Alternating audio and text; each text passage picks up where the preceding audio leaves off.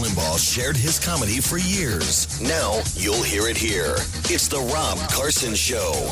It is the Rob Carson Show. T-minus 1 day until Friday. Hello and welcome to it.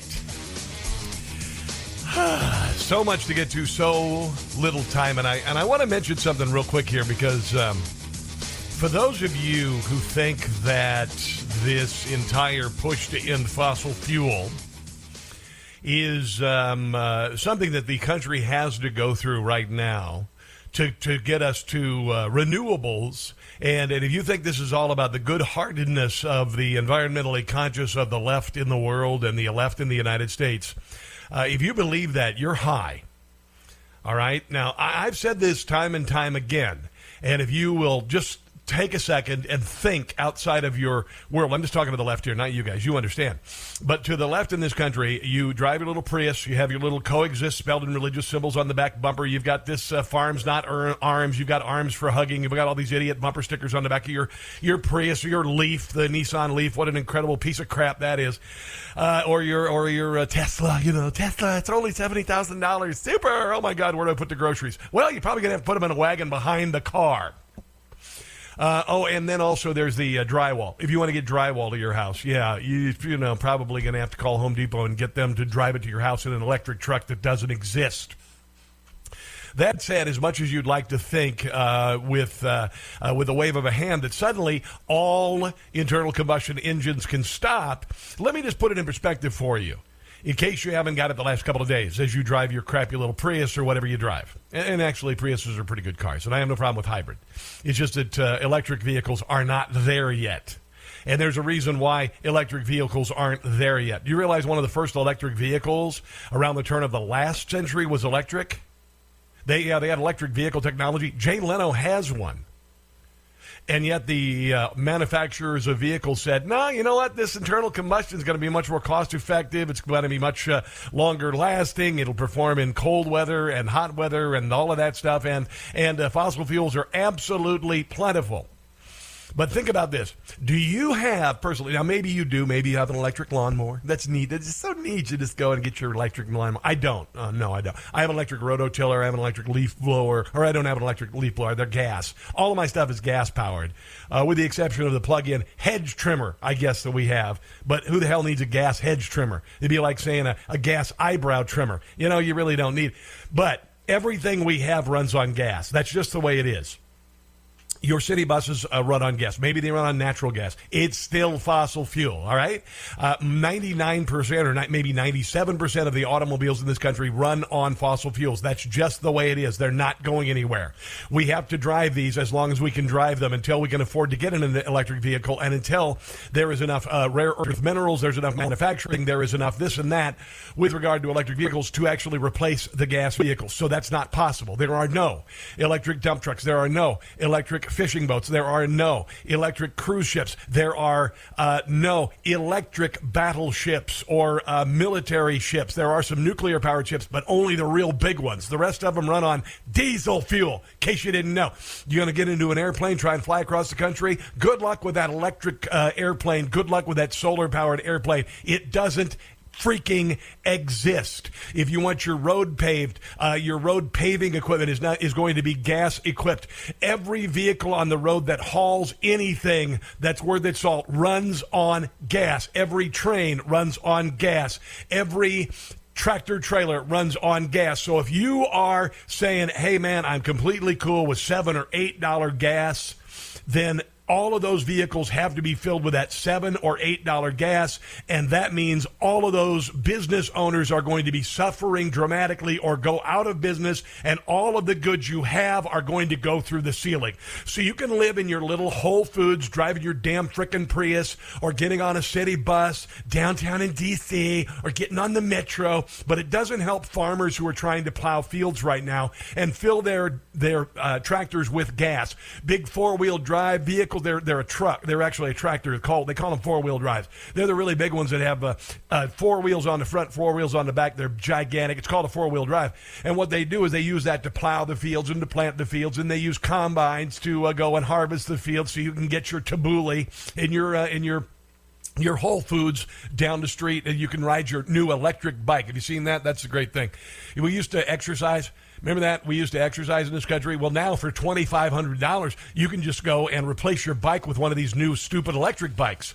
So, your sorry rear end can't haul yourself with a regular bike. You can just get an electric bike. So they got all these electric bikes now, generally starting about $2,000, $2,500, $3,000. You can just drive your little electric bike down there. Or better yet, get one of those electric scooters that are in cities all over the country and drive to the grocery store on your electric scooter. And good luck hauling those groceries back with you.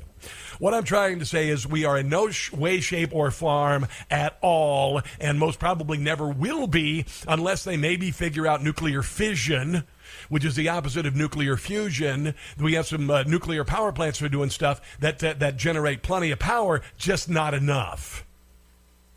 As far as wind and solar, if you believe that wind and solar are the answer, you're an idiot.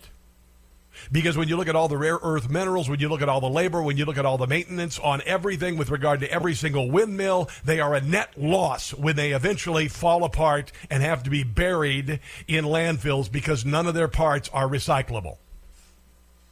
So go ahead and keep dreaming that dream. Keep thinking that just because in your little microcosm where you live, when you get together and you go and you light your incense and you put your little what the hell, I mean, what is it, patchouli on your, before you go and get in your Prius or your Leaf, and you go to your Whole Foods, and then you go to your coffee shop and you talk with your friends, and you just, mentally masturbate about how, communism really is the best way to govern the world. It's just not been done right, even though it left 100 million bodies last century. Live in your microcosm. Completely do that, and realize that everything you own was hauled to you by someone else, and all of the vehicles who brought the stuff to you were powered by fossil fuels. The internal combustion engine revolutionized the planet. It is a gift from God. You may hate the internal combustion engine, but if you say, for instance, maybe you live in Washington, D.C., and you want to go see your friends in L.A., just fly out for the weekend for L.A., well, if it weren't for the internal combustion engine, it would take you 3 months to cross the United States, and half of your friends would die of dysentery on the way. So let's just get off of fossil fuel. Right now, it's very nicely clean burning. We've got clean burning coal, actually. It's working quite nicely. It does produce this thing called carbon dioxide. Guess what else produces carbon dioxide? You. There you go. Oh, my God. Global warming. Oh, wait, it's not warming? Okay. Global cooling. No, we tried that in the 70s. It wasn't happening either. Climate change. Okay, I like that. Is it hot today? Yeah, it's going to be hot today. Global climate change.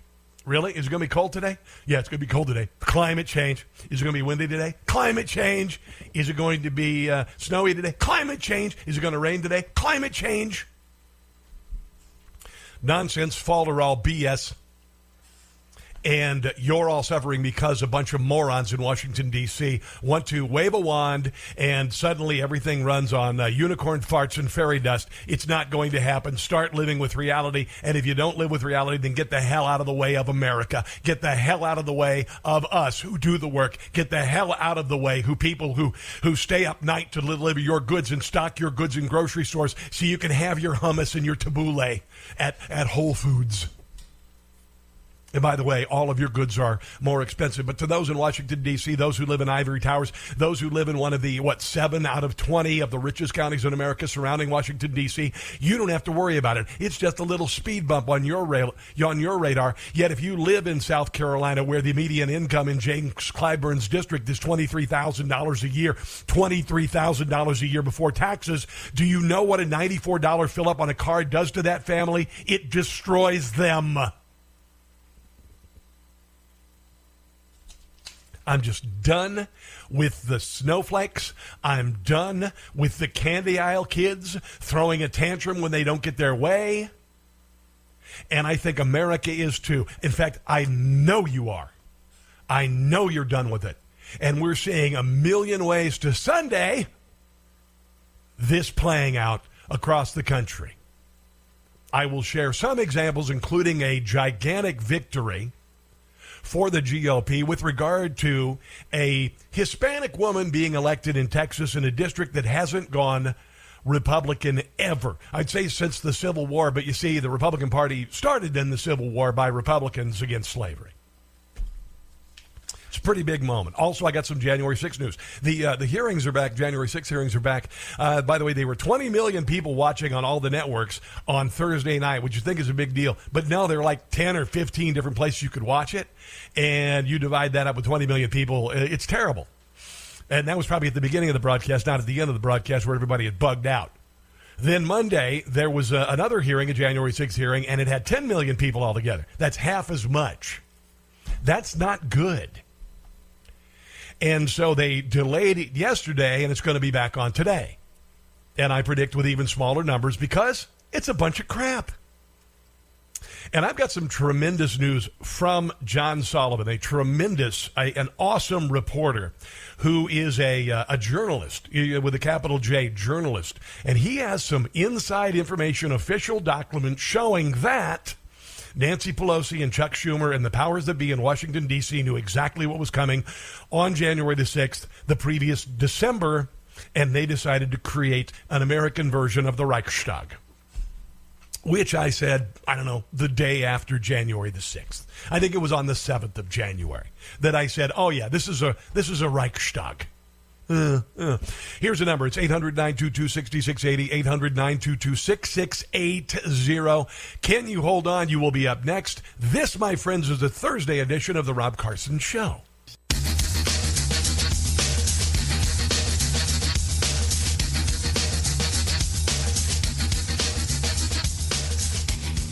Here's to a record-setting president. Joe Biden setting record low approval ratings. What the Democrats have put our nation through. It is a sad day. It's the Rob Carson Show.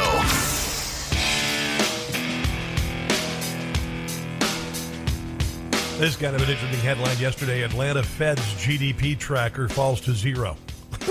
This is what happens when your Prius runs out of battery. It just kind of stops. There you go. Economic growth appears to have come to a standstill. A widely followed barometer of the economy showed Wednesday the Atlanta Fed's GDP now estimate of economic growth based on data published through today fell to zero from 0.9% a week ago. The figure was dragged down by a variety of economic data released over the past week, including retail sales and consumer prices. You know, in the whole gas thing, and the 44% increase in the price of a used car. This decline raises the possibility the economy may contract for a second consecutive quarter, one conventional definition of an economic recession. The economy contracted at 1.5% annual rate in the first 3 months of the year. This on top of the Fed jacking up interest rates 0.75% yesterday, the highest rate since 1994, by the way. Federal Reserve raised it 0.75%. Officials agreed with the biggest rate hike since 1994. Their two-day meeting. The move will increase a benchmark short-term rate, which affects many consumers and business loans, 1.5 to 1.75. It will drive up loan rates for homes, cars, credit cards, and other items, making it more expensive to borrow money. So you could be paying a whole lot more for your home mortgage. You don't think much about it because it only goes up $100, maybe $100 or whatever. But say, for instance, look at a car. As the average new car costs, I don't know who came up with this, $25,000. If the average costs $25,000. New rate increase from 11% means that in 5 years to pay off your car, consumers will have to pay an additional $6,120 for interest. Well, I would assume if you're paying 11% for your car loan, you might be kind of struggling with the credit. But anyway, 30-year fixed-rate mortgage reaching 5.65% last week, the highest level since 2008. Mortgage Bankers Association reported earlier on Wednesday. And this sounds a lot like a time that we went through in our past. That would be the Carter administration. Gas prices begging OPEC, and now interest rates hiked to save us all. Welcome back to Jimmy Carter 2.0. 2.0. Welcome back. He's the same bad prez, but his name is Joe.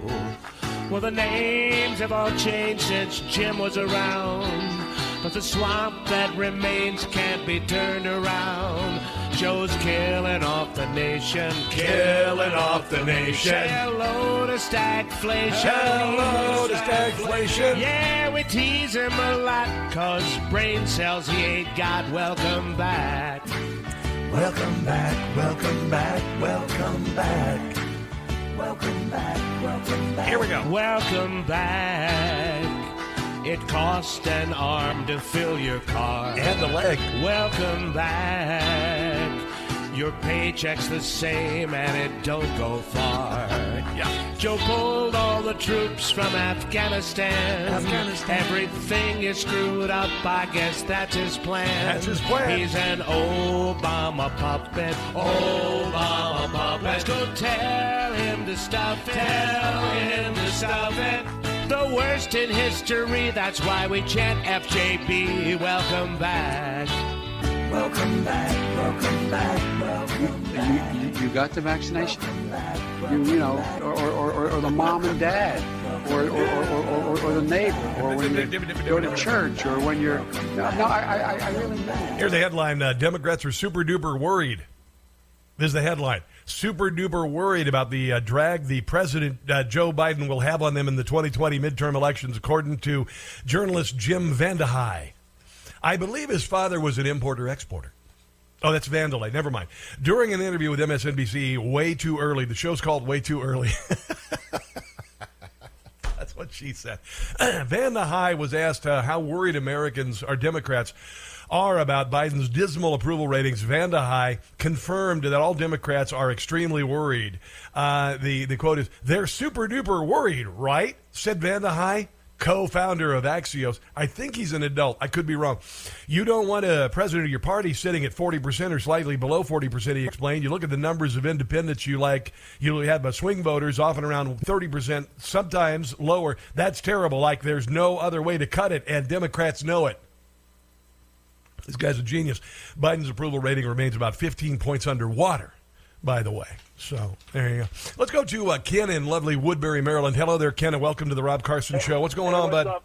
Hey, I've been waiting to talk to you for a while, Mr. Rob. I love your show. You're a very, very intelligent man, and you don't have much we really appreciate listening to you. Thank you, buddy. All right, this is what I wanted to say.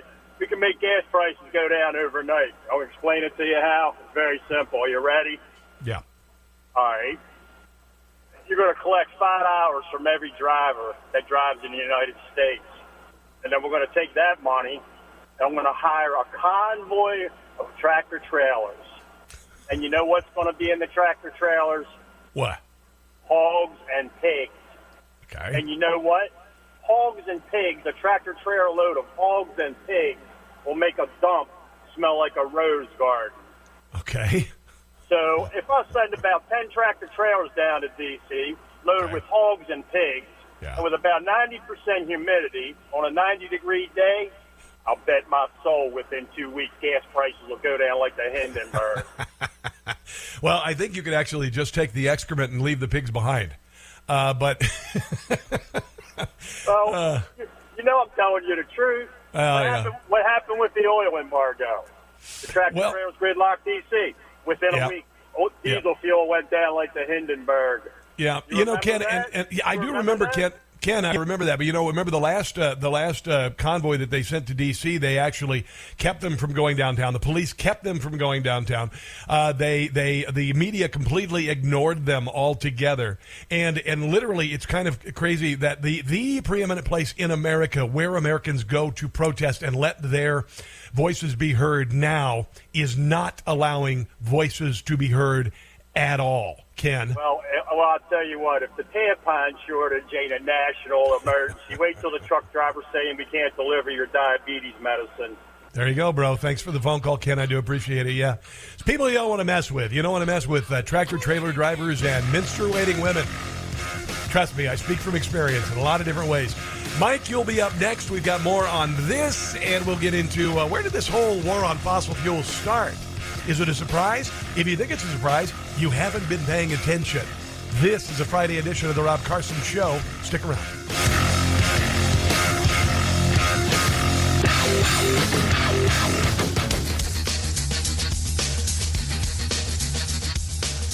Hey guys, it's Rob Carson for new Raycon earbuds. You know what really stinks?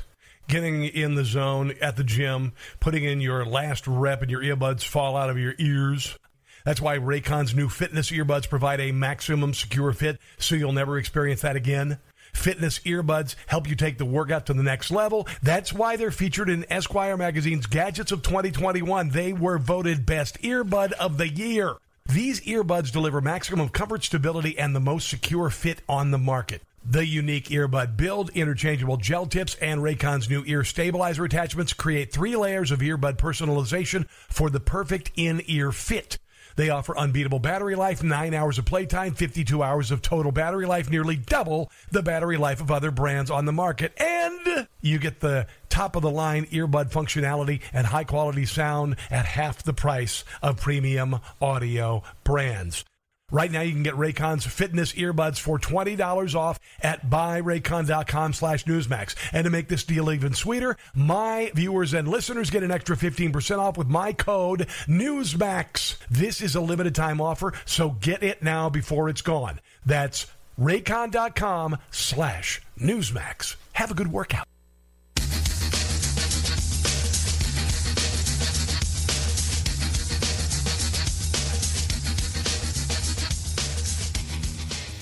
Proud to serve as the iceberg to the SS Titanic every day. It's the Rob Carson Show.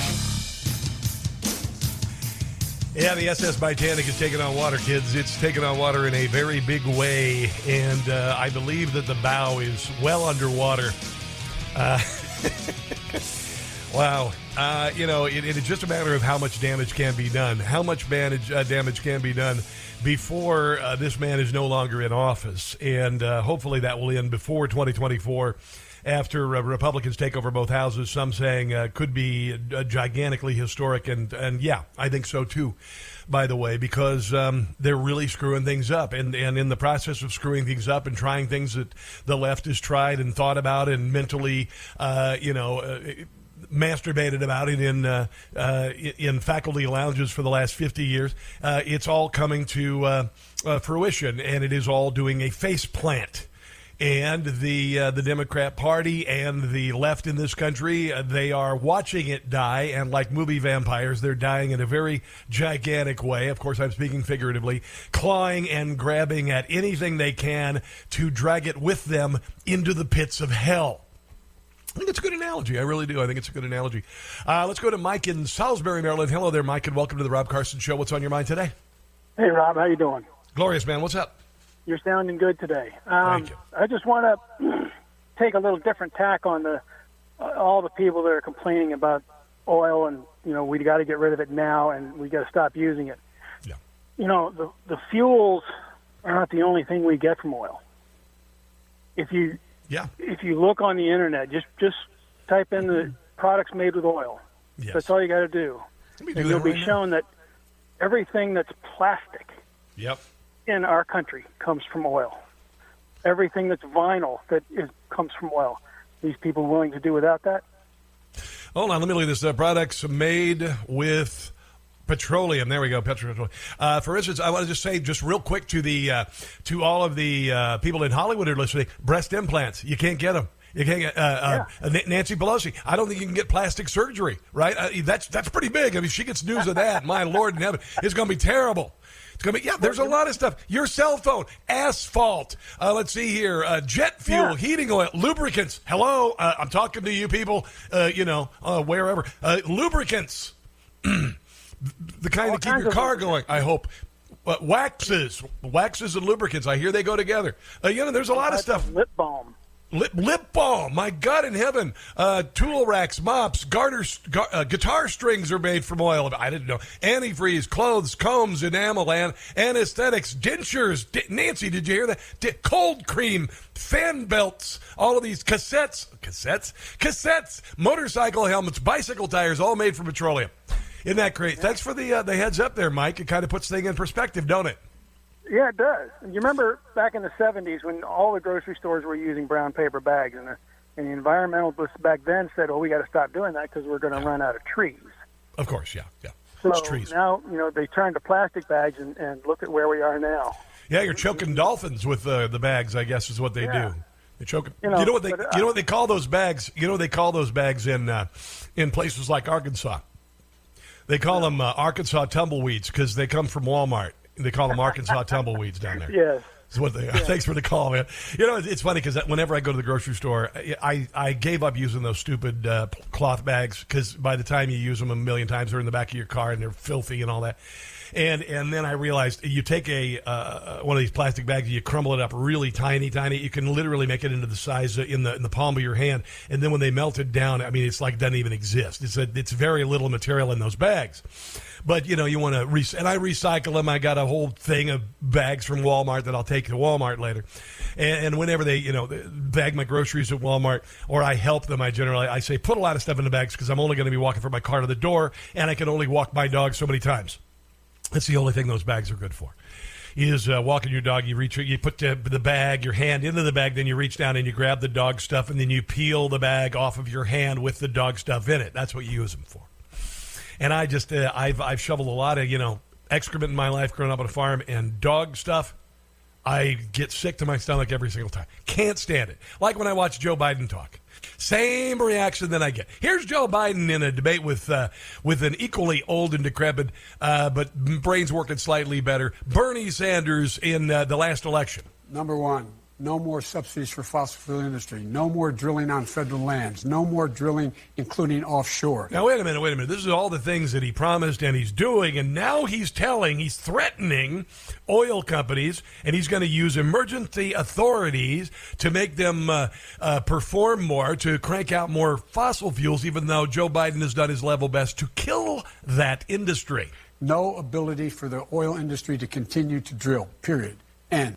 Okay, so this is all disingenuous. This is all nonsense. This is like, beating someone half to death and then saying, get up, I love you, it's okay. Well, go ahead and we'll just kind of resume where we were, and no big deal at all. Nothing happened here. Here's some other Democrats, the same thing, and some of this has happened since Joe Biden became the president. What is the Granholm plan to increase oil production in America?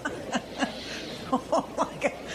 That is hilarious. Now, that actually happened before Vladimir Putin invaded Ukraine. She was laughing about it then. Have a transition from the oil industry, yes. The rise in gas prices over the long term makes it an even stronger case for doubling down our investment and our focus on clean energy options. It should motivate us to accelerate the transition to clean energy. We're working through an energy transition. Yeah, well, you see, we can't transition to an alternative unless the alternative is ready. And it's not. Do I have to tell you again? There is not a battery big enough to power a dump truck or a road grader. There might be, but it'd be so ungodly expensive, not effective as far as cost is concerned, and needless to say, nobody has them, nobody will anytime soon. It's not going to happen. That said, here is Karine Jean-Pierre, the new White House spokesperson, talking about the war on oil. As we've talked about, there's war happening right now in Ukraine that was caused by Russia, which is why we're seeing. No, that's absolutely wrong. Because you see, after Joe Biden was inaugurated, he was the president for 1 year and about 3 months. Gas prices almost doubled in that time, and really started picking up steam after the Russia invasion of Ukraine. But it had started long before, and Joe Biden never said a thing about it until the last couple of months. These hikes in gas prices, especially since Russia has started amassing troops on the border, we've seen a $2 increase of gas prices. Oh, now it's amassing troops on the border is when it started, even though they said nothing about that for a year. And all of the aforementioned restrictions on oil production that Joe Biden promised in the debate, that's the reason why the gas prices went up. And you know why I know that? A, it's fact, and B, I'm not stupid. So we know where to put the blame on the war, but look in the bloody mirror. Oil companies, they have oil refineries, they have responsibility too. Yeah, they have a responsibility. Joe Biden sent a letter to oil and companies on Wednesday threatening to use emergency authorities of the federal government to make them increase oil output and lower gas prices. This is Venezuela under Hugo Chavez. Really, I mean, it is. It is. At a time of war, historically high refinery profit margins being passed directly onto American families are not acceptable. Companies must take immediate action to increase the supply of gasoline, diesel, and other refined products. Transition, dude. All you got to do is transition. I don't know where this is coming from. Here's a little bit more from Corinne Jean-Pierre. They have been doing is taking advantage of the war. And as I showed earlier, they have tripled their...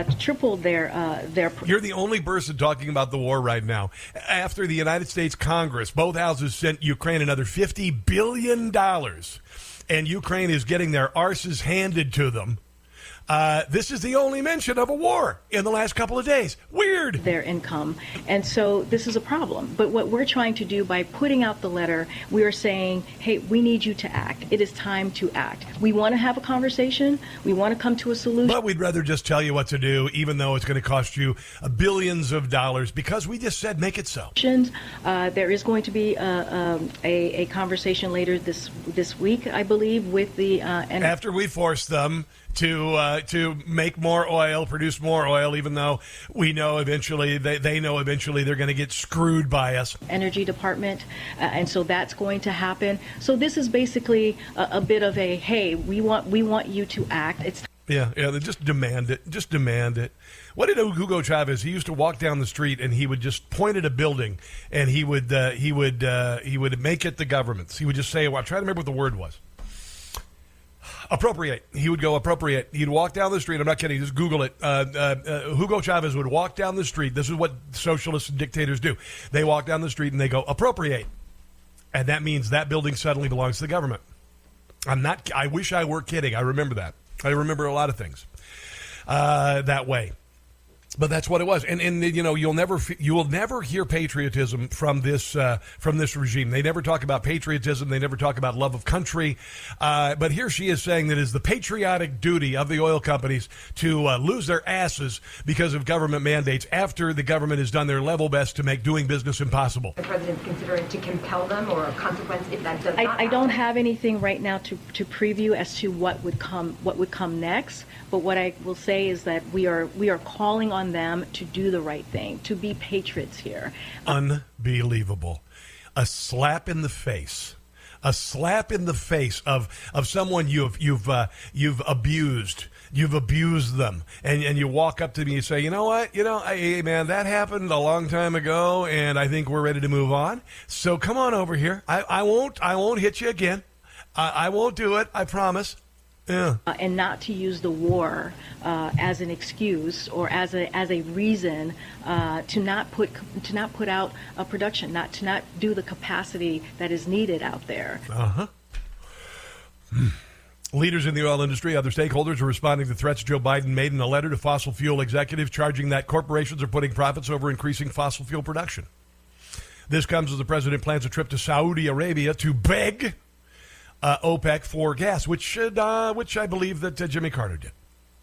One of the Biden critics in West Virginia, former treasurer, I should say, Riley Moore, who on Wednesday condemned Joe Biden for the attack, said, quote, the president lecturing the oil industry about high prices is the height of hypocrisy. If President Biden is looking for someone to blame for high prices, he need only look in the mirror. From day one, the administration has waged an open war on fossil fuels, and working class Americans are now paying the price. No kidding. We have been sounding the alarm for over a year that this administration's command and control tactics to cut off coal, oil, and natural gas supplies, aided by the radical ESG, that's environmental, social, and governance ratings, globalists on Wall Street, would hurt families across our country, and sadly, these warnings have become a reality. This only underscores the importance for our states to take aggressive action to combat these misguided anti-American policies. And make no bones about it, Joe Biden does not care if you are paying $6 or $7 or $10 a gallon. All he cares about is getting those prices down enough by November that he can make some inroads with regard to the coming hell from conservatives and Republicans in the election. There you go. There you go. And then here's, Jennifer Granholm, the energy secretary. CNN, actually, John Berman confronted Jennifer Granholm over the threatening letter that Joe Biden wrote to the oil company executives to just demand, make it so, produce more, even though we've been punishing you and torturing you for months. Make it so. Here is John Berman and Jennifer Granholm, who is a Demwit. $1 to shareholders. DEM. If they had even taken half of that, we're not against profit, obviously. If they had taken just half of that and reinvested it in supply, we would. What about the profits of, Pfizer and Moderna? See hundreds more rigs. Wasn't no problem with those record-setting profits. We would see hundreds of thousands more barrels of oil. We're asking them to be in this era where we're on a war footing to consider increasing supply, both domestically and, of course, internationally. 5 years from now, 10 years from now, are you telling me you want them drilling for more oil? Okay, now I'm going to finish this and have some thoughts on it. Your calls are welcome at 800-922-6680.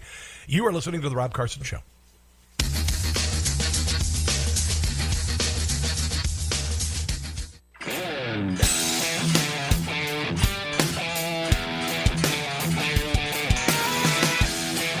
So Jennifer Granholm is the energy secretary. She knows nothing about energy. It's very clear Joe Biden doesn't have any energy.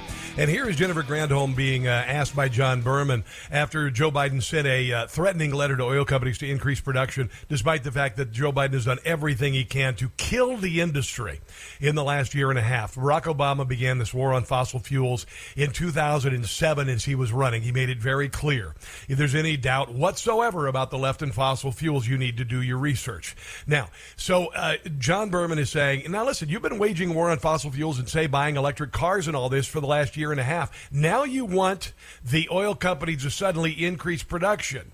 What happens a few years down the road when you guys start waging war on fossil fuels again after the election? And, of course, internationally. 5 years from now, 10 years from now, are you telling me you want them drilling for more oil? Don't forget, you'll be transitioning in that time. You want the refineries putting out more gasoline in 5 or 10 years?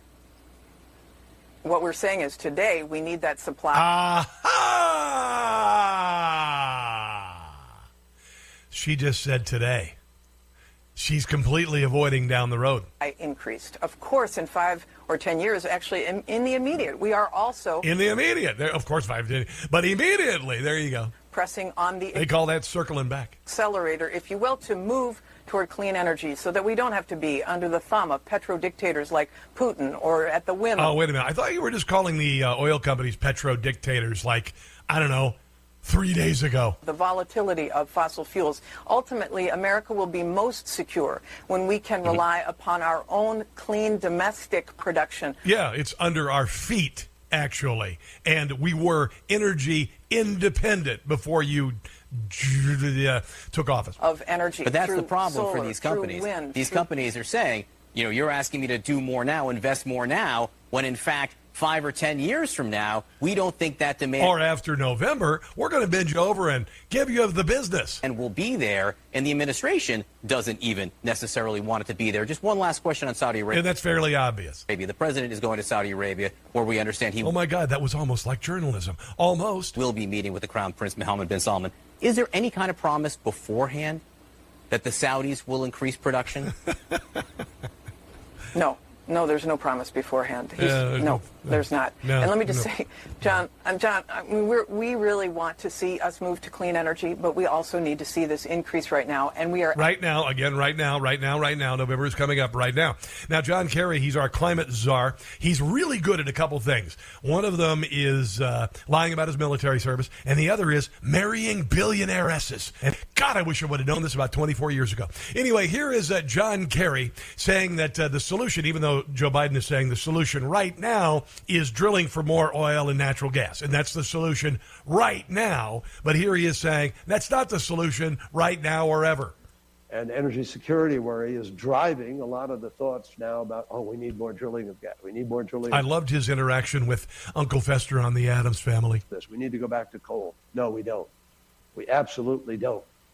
And we have to... But wait, the White House is saying we do right now, Maybe not in 5 years. Prevent a false narrative from entering into this, or everything they say is a false narrative. Let's take a break. You are listening to The Rob Carson Show.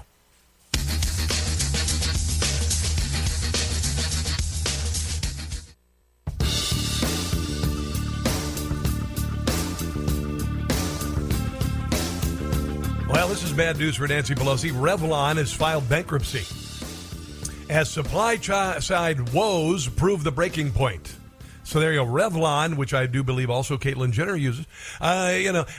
Here's the thing. Did you realize that some other things that come from petroleum products are shampoos, conditioners, anti-aging creams? Hello, Nancy Pelosi. Body lotions. Dear God in heaven. Ugh. Boy, I just puked up in my mouth a little. Mascaras, perfumes, lipsticks, lip balms, foundations, hair relaxers, conditioners, eyeshadows, nail polishes. All of those come from petroleum, which, of course, the Biden administration has put on the radar, put on the strike list, the drone strike list. On the way. We got a ton of stuff, including January the 6th. Apparently, the folks in the White House knew a whole lot about it. Ron DeSantis enrages a bunch of people with something that's not offensive. And if you got one of those new fancy Mustang Mach-E EV vehicles, it might not be running for long. Half of them being recalled, all of that. And KT McFarland next hour. Don't go anywhere. It's the Rob Carson Show.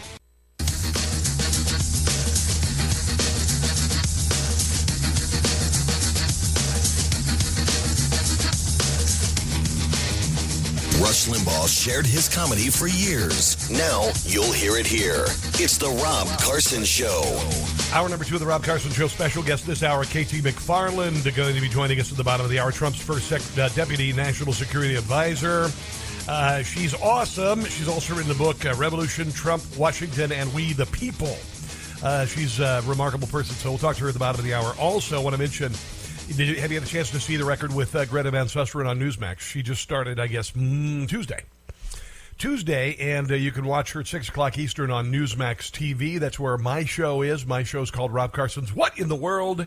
And if you'd like some more information on her new show, just text the word Greta to 39747, okay? Greta to 39747, and best of luck to Greta in her new position. There are a lot of really cool changes happening at Newsmax if you enjoy, news. It's a pretty cool place. And coming up, I got some news on CNN. The new president of CNN, apparently there are a whole bunch of people going to get fired, and they're getting rid of a slogan. They're getting rid of a phrase that now he's saying is a Democrat talking point. CNN getting rid of a phrase that he recognizes as a Democrat talking point. I'm not kidding. That's coming up. Jennifer Granholm is our energy secretary. And, you may be making $30,000 a year, maybe $50,000 a year, and barely scraping by. And now the average price to fill up your tank is $94. Although I heard it was down a penny today. So party. Jennifer Granholm says all you got to do is go out and buy a $56,000 EV. If you filled up your EV by charging, and you filled up your gas tank with gasoline, and you have the same size tank, you would save $60. How the hell is the same size tank on a battery versus a tank? Per fill up by going electric rather than using gasoline. Yeah, and I'll have to say again, if you take out a loan on your car, you get a new EV, and it's $56,000, which is the average. And if you want a used EV, it's not going to cost you very much less because used car prices have gone up 44%. But I know this because I had to sell cars for a living for about 3 years while doing my podcast. $1,200 loan to buy a car. A $56,000 loan. Well, let's make it 60, round it up to 60. And that's actually closer to be 65 because if you're looking at taxes and all that stuff. So let's just say $60,000 loan, 60-month payoff is about $1,200 payment a month. About $1,200 a payment a month if you're making $30,000 a year, or $40,000 a year, or $58,000 a year, or maybe you and your SIG together each make $50,000 a year. You individually, and together you have $100,000 a year. That's still not going to be enough to buy 2 EVs for $56,000. But she's an elitist. She is an elitist, and she doesn't care. And That's the way Washington, D.C. is. These things don't matter to them because it doesn't affect them in the grand scheme of things. It doesn't really affect them whatsoever, and that's why we created this, actually. How high's gas prices, Mama? She said $5 a gallon and rising. Down a penny today. How high's gas prices, Papa? He said $6 a gallon and rising. What to do with that money? Wow. Joe Biden, he don't have our back. We can't drill and we can't frack. The economy is under attack. $6 a gallon and rising. I say frack 'em all.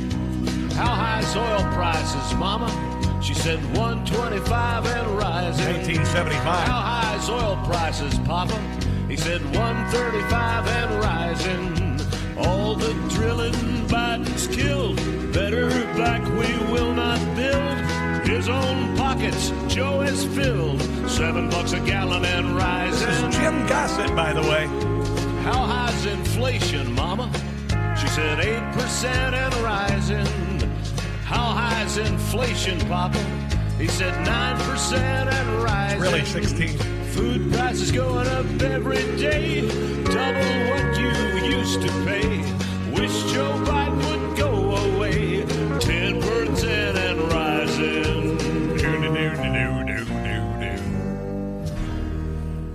Yeah, and Chuck Schumer, of course, is completely down with Joe Biden going over to Saudi Arabia. Is going to go to Saudi Arabia, going to beg for oil. It was a real problem when Trump was the president, though. President Trump can take action today to help alleviate the pain at the pump for Americans.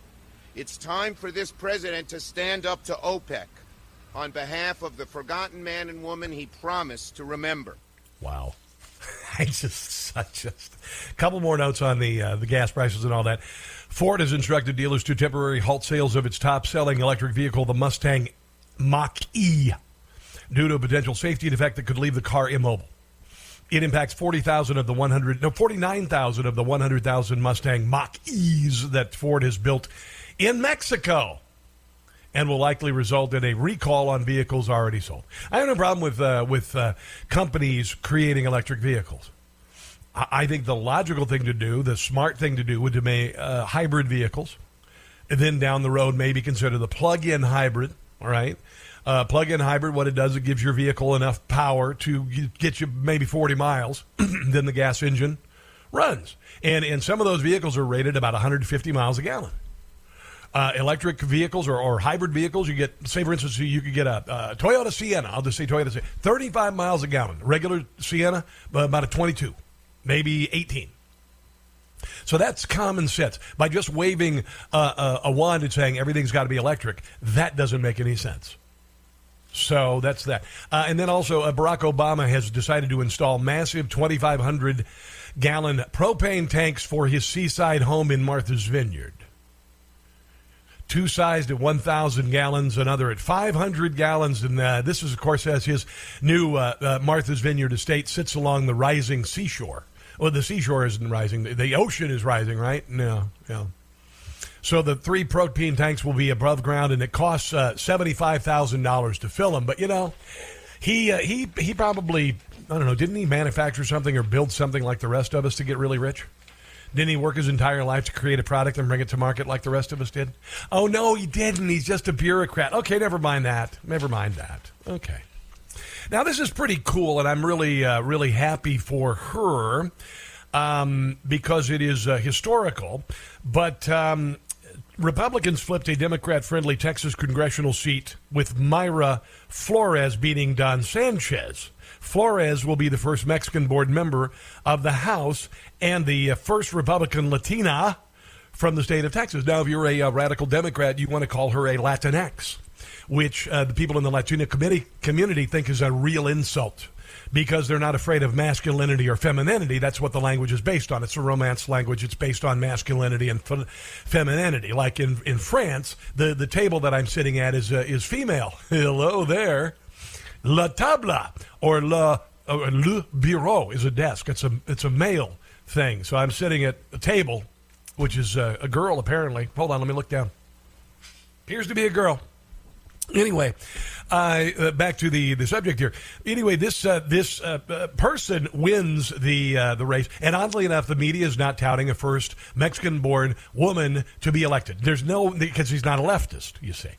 She's not a leftist at all. She's a conservative, so the mainstream media is not saying a darn thing about this gigantic victory, but the word is getting out. We may be witnessing a seismic shift among Hispanic voters in South Texas. The Mexican-born wife of a Border Patrol agent and daughter of migrant workers, Mayra Flores, defeated Democrat Dan Sanchez by nearly 8 points. You see here. Now, and she's really, really against illegal immigration from the southern border. Weird. It was a special election, which means the seat is up again in November.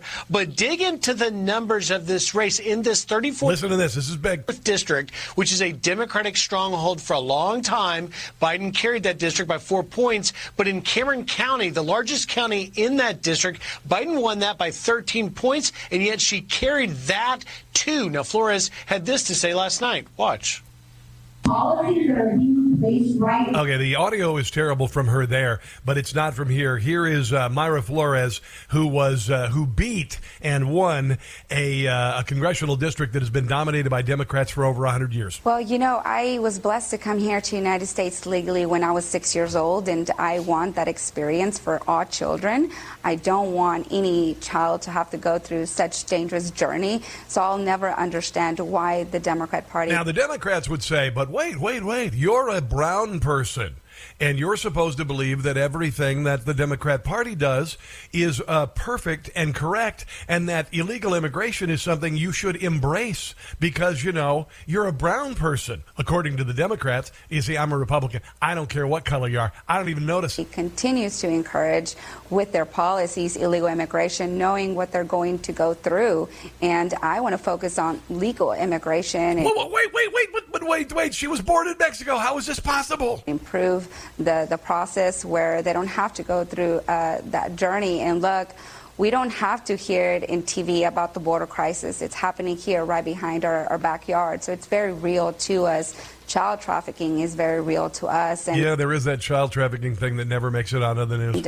Children are innocent no matter where they're from, and they should be our priority. And here is Mayra Flores talking about the Democrat and their straying way wicked left. Well, I feel like the Democrat Party has walked away from the Hispanic community. They've gone so far left, and they don't represent our values. People always ask me, Mayra, how can you be a Republican whenever you were born in Mexico? And that clearly shows... Because the Democrat Party and mainstream media and big social media has done their very best to paint Republicans as racist, you see. That they know nothing about our culture. I was raised with strong conservative values. We're all about faith and family and hard work. That's crazy. Who we are. So our values do really align with the Republican Party. Yep. But I do feel that, you know, for a long time prior to 2020, no one was really paying attention to the Hispanic community. Yep. And I'm grateful that finally the Republican Party is investing in the Hispanic community because we are the future. But the Democrat Party has completely abandoned us and taken us for granted. They feel entitled to our vote, and they feel they don't really have to work for it. Yep, for years, the Democrat Party has done what they do with all marginalized groups. They make all sorts of promises. Things will get better after the election. And then the morning after the election, they leave some money on the dresser, and they get up and leave. And what we're showing now is that... Thank you. Yes, you do have to work to earn our vote, and that's why we won this special election, because we worked hard. We knocked thousands of doors, made thousands of phone calls. I have the most hardworking team, and that is the reason why we're also going to win that re-election in November, because no one is going to outdo the work that we're doing. This is so important, and if you could see her ad, it was wonderful. It featured family gathered around a table, enjoying one another's company. None of the nonsense that's going on with regard to popular culture, and it resonates because there's nothing wrong with family. There's nothing wrong with even a nuclear family. There's nothing wrong with two gay people adopting a child and having a family and having family values, which means raising your children the right way to be respectful, good citizens and enjoying one another. It's really not a bad thing. It really isn't. And then, of course, you got George Soros attempting to buy a whole bunch of Latino radio stations in Florida. That is hitting a roadblock because most of those stations were founded and run by people who escaped communism in Cuba. So there you go. Coming up, what happened on January the 6th at the Capitol? John Solomon, a terrific reporter, shares that apparently a lot of the powers that be knew exactly what was going to happen and let it happen. And who's been saying that? I guess I have. About a year and a half I've been saying it. Let's take a break. You're listening to The Rob Carson Show.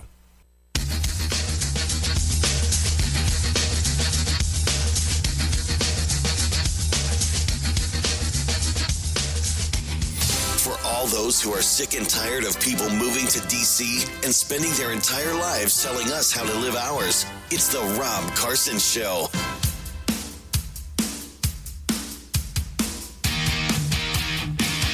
Hey kids, let's watch Must Not See TV.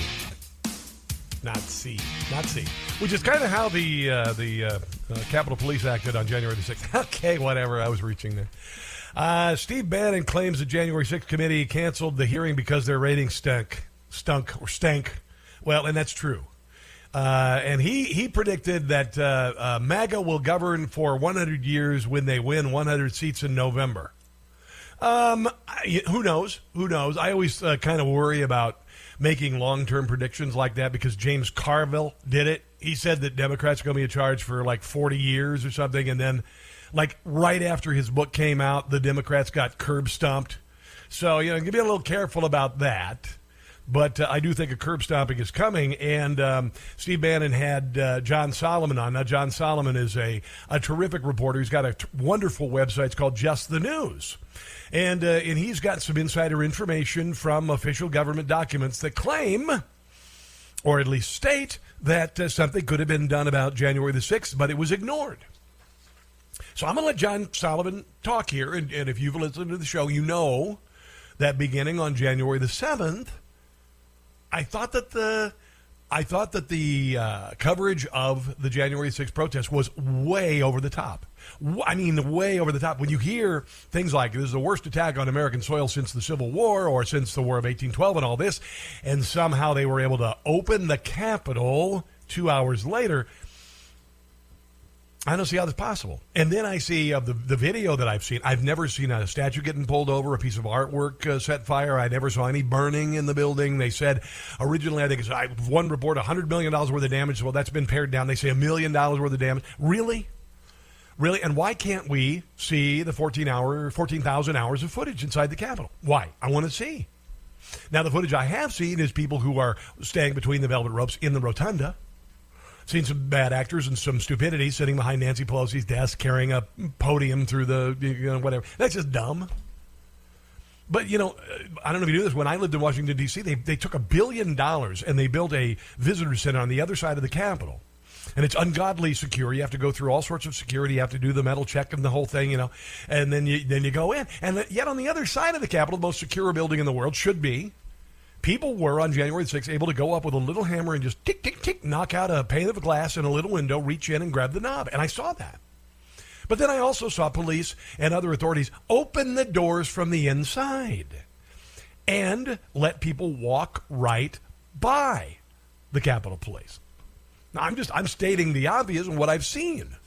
Here is John Solomon talking about who knew and when they knew it. Yeah, listen, these are all documents that come from Capitol Police officers and frontline people. So I've been spending a lot of time with them learning what really happened. And 20 years ago, I did the unraveling of 9/11 to show that the CIA and FBI actually had all the pieces of the plot. They just didn't put it together, didn't connect the dots. They only actually had some police officers, Capitol Police officers, testify, and they were only like-minded leftist sycophants. They let America down. Now, obviously, that attack was far greater in scope and consequence, 3,000 lives lost. But the same bureaucratic bungling, the same failures to communicate and protect the country occurred in January 6th. And that's the reason why the January 6th committee doesn't want a Republican minority on here. They don't want... It's kind of strange. If they want to get to the truth, you think they'd have somebody who, maybe questioned what happened, wanted to know more, maybe Jim Jordan. This side of the story be told because it lands at Nancy Pelosi's door. Here's a little bit more of John Solomon and all the evidence that was present before the attack. On December 21st, 2020, more than 2.5 weeks before the tragedy of January 6th, the Capitol Police Department received 2 specific, detailed warnings. One of them was 8 pages long. Came from the Homeland Security Department. The other came from the HHS, really? From Mayor Bowser's No, the DHS. office, the District of Columbia mayor. I'm going to explain why that's significant in a second. And they said, listen, we are picking up lots of online chatter that people going to January 6th, bad guys going to January 6th, have ill intent. They're talking about storming the Capitol.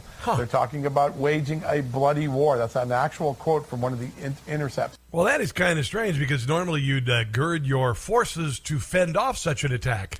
They're talking about burning down the Supreme Court. They have maps of the tunnels, and they want to trap members of Congress, including Nancy Pelosi, in the tunnels to confront them. They want to bring guns. They're talking about killing people.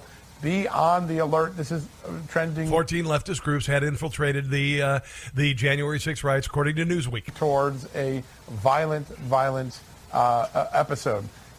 And here is John Solomon saying that everybody in D.C. who was somebody and could have prevented it knew it. Yeah, there's no doubt that the House Administration Committee was misled. But let's remember something I reported just a couple of days ago. While this intelligence doesn't go to the House Administration, doesn't go to the frontline commanders, the riot squads, all the people that could have actually helped prevent something, it did go to the right-hand woman for Chuck Schumer the night of January 5th. The night before, Chuck Schumer and his team got a warning that the Capitol Police didn't give its own people. All right, there you go. KT McFarland's coming up next. You don't want to leave your radio smart device.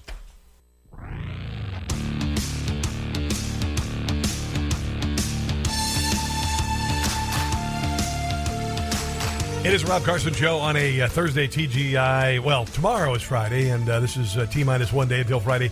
Special guest on the radio program. I've been an admirer of hers for years. She is KT McFarland, Trump's first deputy national security advisor, former TV anchor, author of Revolution, Trump, Washington, and We the People. KT McFarland joins us on the Newsmax hotline right now. Good morning, or good afternoon. How are you today? I'm just great, Rob. Thank you so much. You too? I'm glorious. I'm really looking forward to the return of the January 6th hearing. No, not really. Now, I had heard that KT had heard Friday or Thursday, despite being on every network, and also there were 90 watch parties around the country with free ice cream. I'm not kidding. 20 million viewers. Monday, 10 million viewers. What do you expect for today? Well, if they're giving free ice cream, maybe you'll get 5,000 viewers, but I'm not sure even free ice cream will do it. But nobody cares. I mean, you know, whatever happened on January 6th, it's ancient history at this point.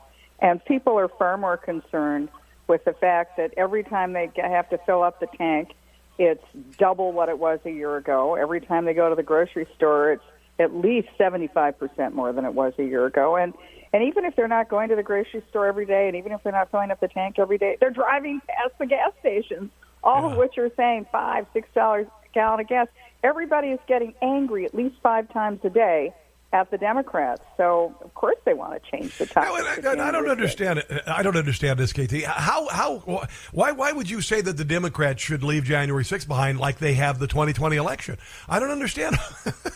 It's just selectively what they decide to leave. Focus on the things the American people care about right now, which is pocketbook. Well, beyond pocketbook, I mean, you look at what's happening with regard to fuel prices. All of the things that it impacts, and what most people don't when they live in Washington, D.C., and they drive a Prius or they get on the metro and go, is that everything they have exists because some sort of a vehicle that runs on fossil fuels got it there, and a good deal of the products that they use, including cosmetics, cell phones, computers, tires, I can go on, all come from petroleum products. So they really are hobbling the economy. They really are making everything more expensive. And now Joe Biden is demanding that the oil companies increase production. And I'm trying to figure out what kind of sense that makes. Why would an oil company go, you know what, you've been really smacking us around. Let's go ahead and just get you past the election so you can abuse us again. What are your thoughts about this demand, this letter to the oil companies from Joe Biden? Well, nobody's falling for it. You know, look, he's running out of excuses and people to blame. This is like the dog ate my homework. You know, it's Putin's fault. Oh, it's the oil company's fault. Oh, I don't know, somebody's fault. It's never his fault. But in fact, it's his policies which have put us where we are. When Joe Biden came in, gasoline was, $2 a gallon, and it was a barrel of oil was something like, $40, $50 a barrel, and we had a robust economy. But the first thing Biden did was he said, I'm declaring war on fossil fuels. We're going to shut down the American fossil fuel industry. And to your point, not sort of thinking through what this meant. So by the United States getting out of the business, the price, it's simple supply and demand. The prices for oil and natural gas have gone through the roof, and it's all because of Biden. And when they were pressed, the Democrats say, high prices, high gasoline is actually okay because then everybody's going to buy a Tesla. And what they don't think is, where does that electricity come from? It doesn't come from the wall, and it's not free. The way we make electricity is with fossil fuels. And Washington, D.C., that is so unresponsive to the American people. Why? They don't care about inflation. Rob, they get cost of living increases in their salaries. They don't feel the bite of inflation. They don't worry about gasoline being what it is because, they drive Teslas and they go on heavily subsidized public transportation. They don't care about the food, the grocery store food being so inflated in price. Why? Because they're eating lunch at a government-subsidized federal cafeteria. Washington doesn't have the problems that they put on the rest of the country. And then the bottom line is, no matter how bad the economy is, how many people are out of work, in Washington, you can't be fired if you're a government bureaucrat.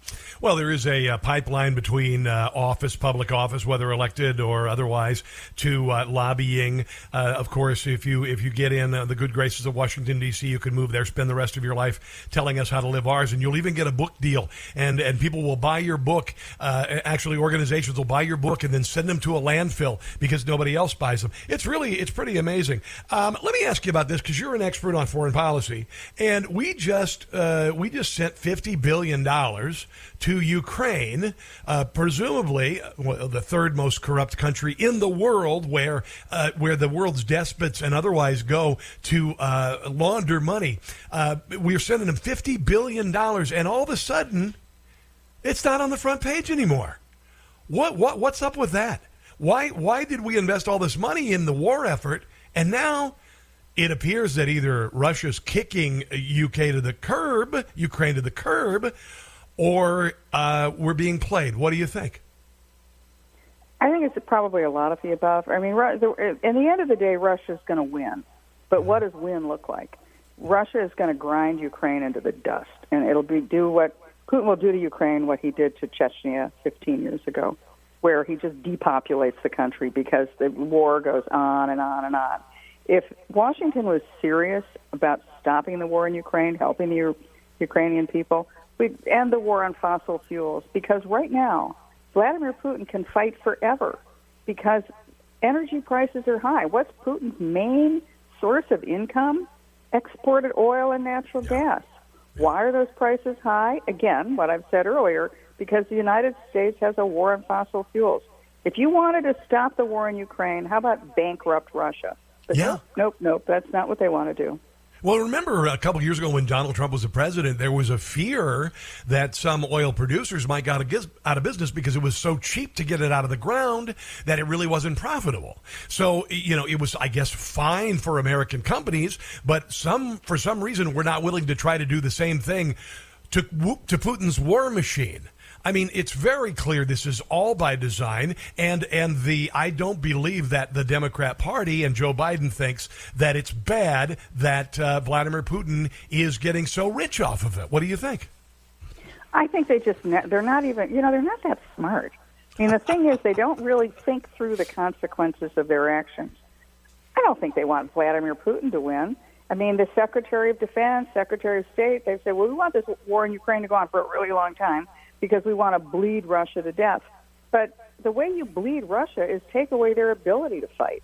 How do you do that? You bankrupt him. I mean, I talked to President Trump a couple of weeks ago, and he was laughing, saying, in the Trump administration, we had, what you said, we had a hard time keeping the price of oil above $40 a barrel. We knew we had to keep it above $40 a barrel, or American energy companies were going to lose money.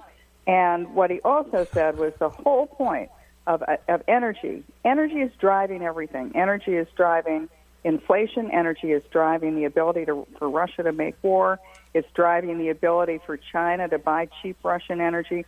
You know, when oil prices are high, Russia does a couple of things. It rebuilds its military, it invades its neighbors, and it has proxy wars. When energy prices are low, where the Russians hunker down because they can't pay for anything. So as President Trump said to me a couple of weeks ago, you know, you need three things to make war. Money, money, money. And the way you prevent Russia from having money, money, money is to have American energy production. Yeah, I want to mention also, you know, there's looks like there's going to be a giant wave with regard to Republicans taking office. And the other night I saw Democrats being asked, well, then who are the Democrats considering running? Say, for instance, if Joe Biden is removed from office, it looks like there is some sort of an effort to maybe get rid of Kamala Harris. That's a rumor that I've heard. And then they're asked, well, who's going to take over? And I'm never hearing people like Joe Manchin or Tulsi Gabbard. It's always people incredible. It's always AOC. It's all of this. So they're not understanding why they're going to get curb stomped, and they're not looking to people who could actually maybe change the fortunes of the Democrat Party. What do you think about that? I think you're absolutely right. And these guys are going to have a real rude awakening. And again, they're not that smart. They're not thinking through the consequences of their action. They are going to get a shellacking at the polls in November, and then again in 2024. Which will be even more significant than what happened in the late 1970s and early 1980s when President Reagan won. When I came into office in the Reagan administration, Jimmy Carter and that left wing of the Democrat Party, who, again, they were talking about getting off of fossil fuels.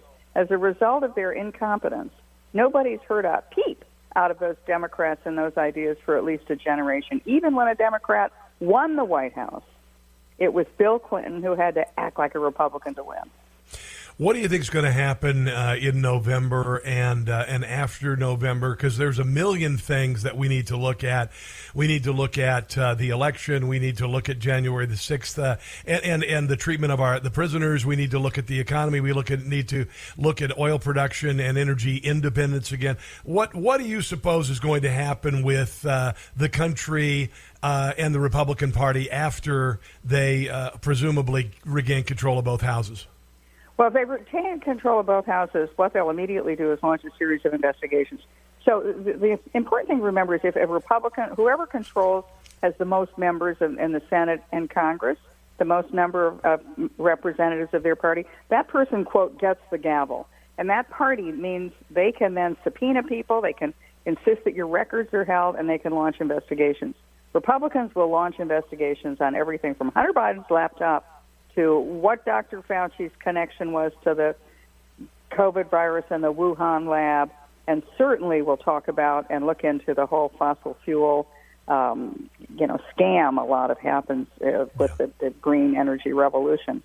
And as a result of that, the Democrats will be completely unable to do anything for 2 years until a responsible Republican comes into office after the 2024 election. I hope so, and I know that you and other members of the Trump administration were set upon by the DOJ, the FBI, for nonsense. In this case, we have real breaches of the law, I think, with regard to members of this administration. As someone who has gone through an all-out attempt without any grounding, a destruction of your life by the government for being part of an administration. How do you look at what's coming in post-election this year with regard to, going after people who really, really have done something illegal? Well, what nobody understands is when the FBI comes up and comes after you, in the Russia hoax, for example, and I was caught up in that, what no one understands is that you have to spend hundreds of thousands of dollars in legal fees to represent yourself, especially if you haven't committed a crime, to prove that you're innocent. They don't have to prove you're guilty. You just have to prove that you're innocent. And as a result of that, you pay for all that yourself. Yeah. So what the Democrats realize and what the Justice Department realizes is they can go after Trump and Trump's people and conservatives and Republicans, not because they've committed a crime, but because they can bankrupt you, because they can force you to spend your life savings to defend yourself against crimes that they know you didn't commit. I think that anybody the shoe will be on the other foot in a few months' time, and I think that's a very good thing. I hope so, too. It looks like they're doing the same thing to Peter Navarro. KT McFarland, thanks for joining me. I really, really appreciate your time today. Your website is awesome. It's ktmcfarland.com. And also, you've got a terrific book, Revolution, Trump, Washington, and We the People. Thanks for joining me, and have a glorious weekend, okay? Same to you. All right, take care. KT McFarland, ladies and gentlemen, let's take a break. You are listening to The Rob Carson Show.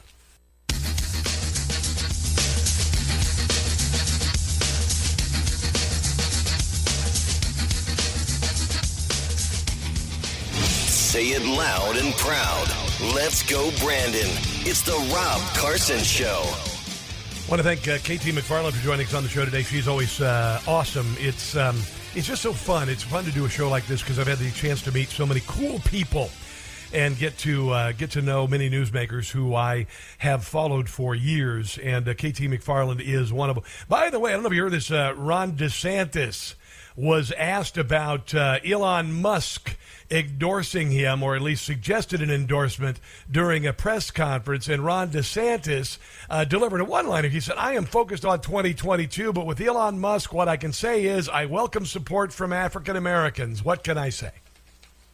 Now, he is from Pretoria, South Africa. That's where Elon Musk is from. That's the line, which apparently has been used by people from South Africa forever. But, of course, the left is up in arms about it. Let's ask our good friend Barbara in Baltimore, who just happens to be one of the aforementioned. Barbara in Baltimore, how are you? Welcome to the Rob Carson Show. What's up today? Oh, my God. I thought, that was such a fantastic statement. Wasn't it? Let me get you off the speakerphone. Oh, yes. When Ron DeSantis said he welcomed support from African Americans, because Elon Musk is an African American. And it was fun. And all these people, see, I identify as black. I'm black. Yes. There you go. I'm not African American because I have, whatever descendants and all that from back in the day. I'm just a black person. Yeah. But anyway, I thought that was great. I met KT McFarland. Oh, really? Yes, met and talked with her at an event for, you remember a candidate in 2008, Carly Fiorina? Oh, yes. Yes. And that's where I met her, and I thought she was just fabulous. So having her on your show was just great. I just wanted to bring you some of the news that's happening from the streets today. Now, let me this real quick. Barbara is in Baltimore. Barbara is a warrior. Barbara is a very politically active person, and she's getting people signed up to vote. She is a conservative, a Trump supporter. Give us what's happening on the streets in Baltimore. Well, today we're going to be sign waving, pain at the pump. Yes. Yes, we're going to be today. It's going to be from 4:30 to 6 at Pulaski Highway and Rossville. We're going to be there. There's going to be candidates there. And we're going to have extra signs. If people want to pick up signs, there are places that you can just kind of park, and we'll be able to give you signs to put in your yard so that you can show your support for your candidates who are running to change this state. Now, Barbara, Maryland's an expensive place to live in anyway. Oh, my gosh. And if you've been listening, you heard I drove through Mississippi and Alabama and Arkansas and Missouri to my Florida vacation, and I saw poverty like most people never see in rural areas. You see it in Baltimore. These gas prices are killing people. Yes, they are. It's ridiculous. And, the thing about it is, with liberals, they're just like, oh, well, there's nothing. We're doing all we can. No, they're not doing all we can. They can, and they think we're stupid. Like you said, we have not caught the stupid. We haven't caught the stupid. But there's a lot of other things that are going on. If I could just say really quickly. Real quick, go. On June 22nd, the Patriot Club, if you're not a patriot, if you're not an American patriot, you might not be interested in this. But the Patriot Club is expanding into Dundalk, and it's going to be at Squire's Restaurant. Be there 6 o'clock for that. Yes. And Saturday, we're going to be sign waving at Seminary and York Road. So you'll be able to. We're going to be talking to you. If you want to stop, you can pull in and get signs for your candidates to put in your office. All right, Barbara, listen, I've got to run. About 20 pounds. I should lose 20 pounds between now and Election Day. Well, you know what? Then your Trump monster truck shirt won't fit anymore. All right, Barbara, God bless you and have a glorious weekend. We'll catch up again soon. And looking forward to the day that I see you again in Baltimore on the tour. Appreciate it. Let's take a break. You're listening to The Rob Carson Show.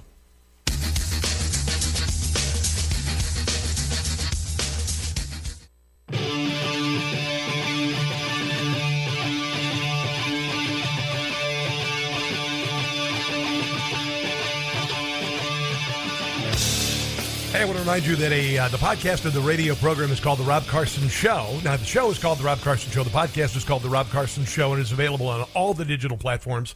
We're pushing 1 million downloads a month, and hopefully you will help us to get to 1 million and beyond that as well. Just go to NewsmaxTV.com, look up podcasts, will you? Then also check out The Record with Greta Van Susteren on Newsmax tonight at 6 o'clock. She's back, she's on TV, and she kicks some major booty. All you got to do is text the word Greta to 39747 for information. Coming up next hour, lots of stuff, including Democrats proposing a $1,000 tax on assault weapons. Yeah, that's coming up the last hour. Don't go anywhere.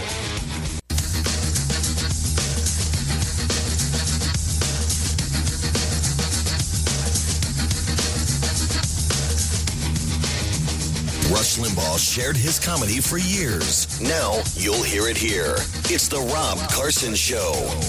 The last hour of the Rob Carson Show right ahead. Chris Markowski, the host of the Watchdog on Wall Street podcast and radio program, is going to join us at the bottom of the hour to talk about everything. The Biden's catastrophe with regard to the EVs and fossil fuels and all of that stuff. How's things going for you? How's things going for you? I was in the 2009 Toyota, the one that has the tie-wrapped bumper on the front of it that I drive, and it's getting down to about 1/8 of a tank, and the light's coming on, so I have to go fill the car with gas today.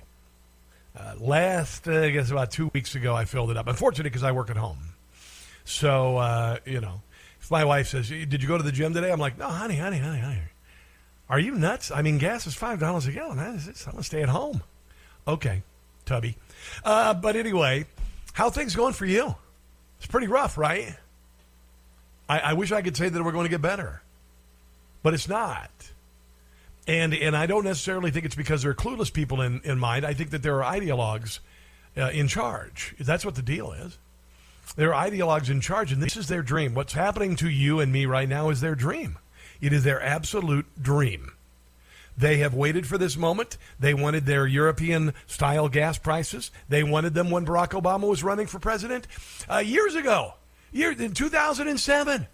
And Barack Obama also had a problem with you, by the way, driving an SUV and eating too much. He did.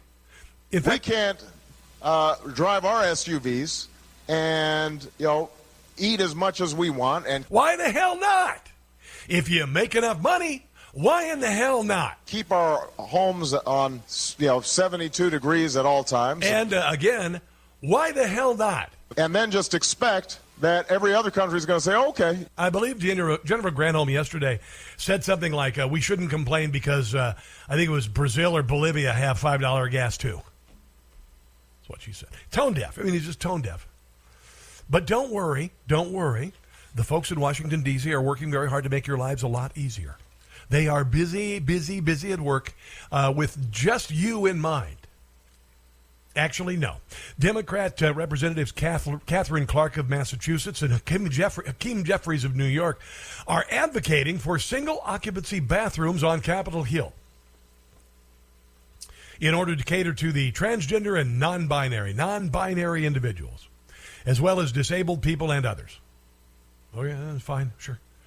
They describe the matter as an important issue as you fill your car for $94 in a letter to Democrat Representative Zoe Lofgren, the chair of the Committee on House Administration, We write today to urge the committee to support efforts to install single-occupancy restrooms in the Capitol House of Representatives on Capitol Hill.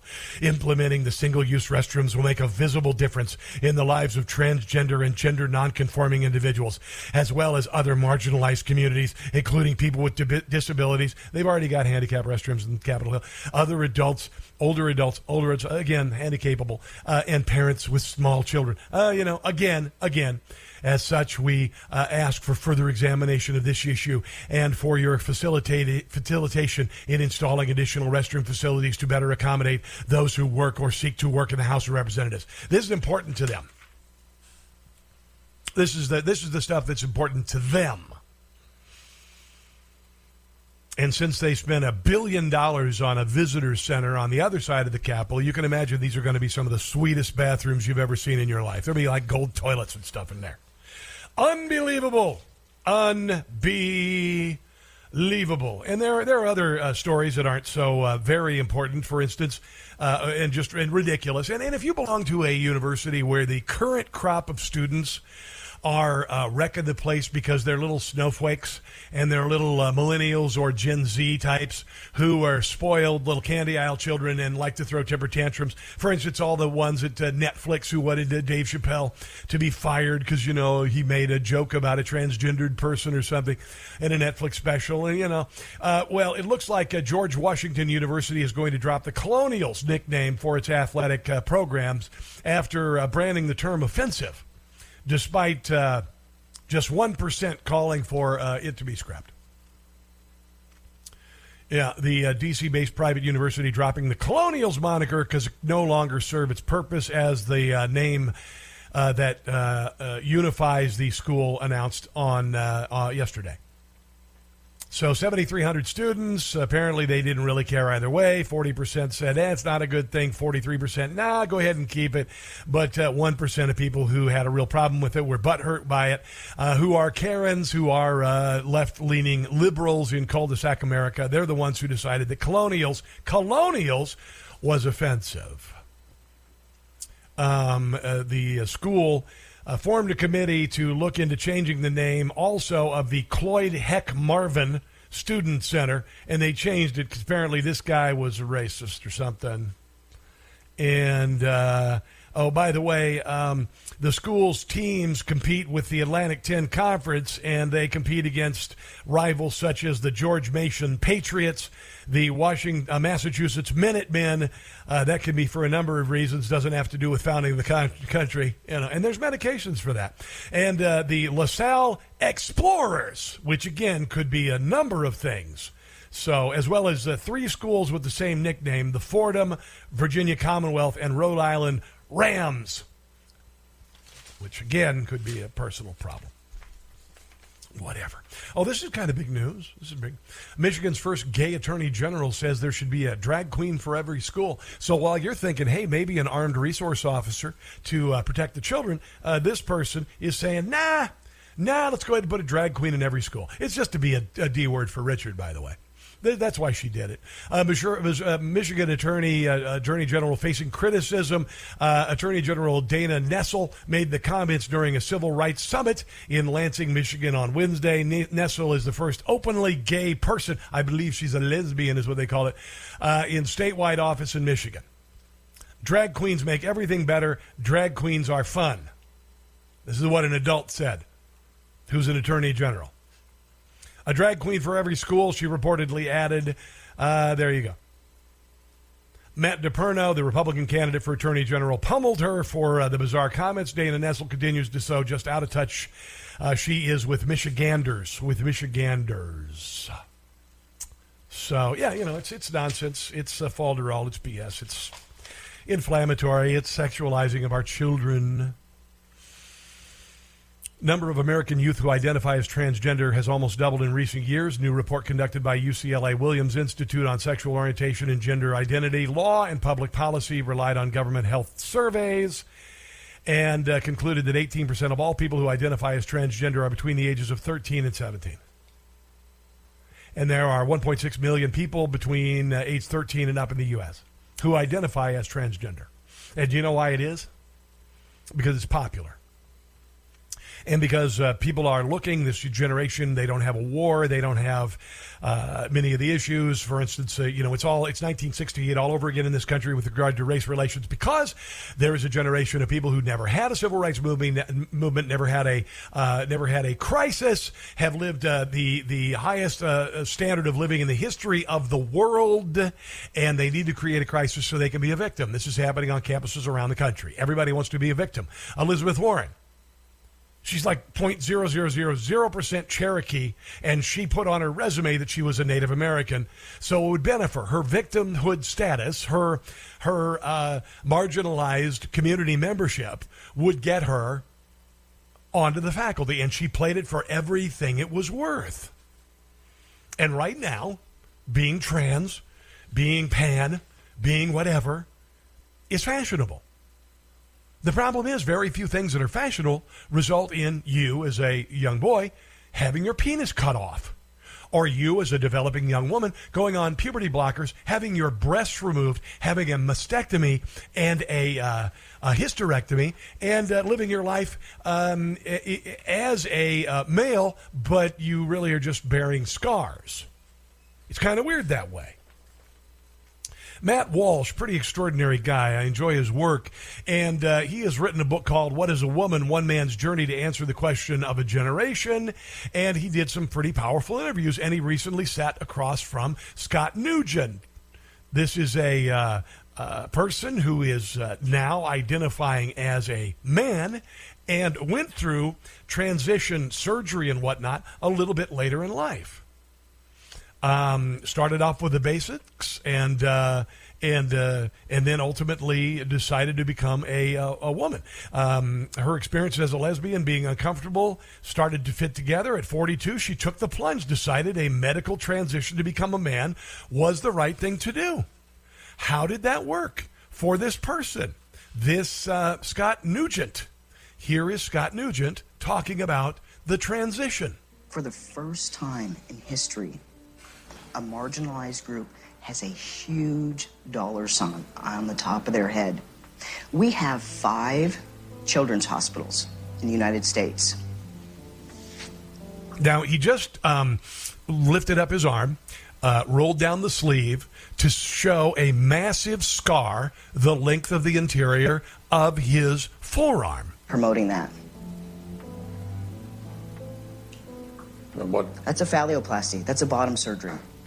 Now, what that is they take the skin from the inside of your arm and they form it to look like a penis, and they put it down there and they get it to attach itself to you. And then if you decide you want to be act like, you have man parts, you just go. Maybe it's like one of those computer cleaners.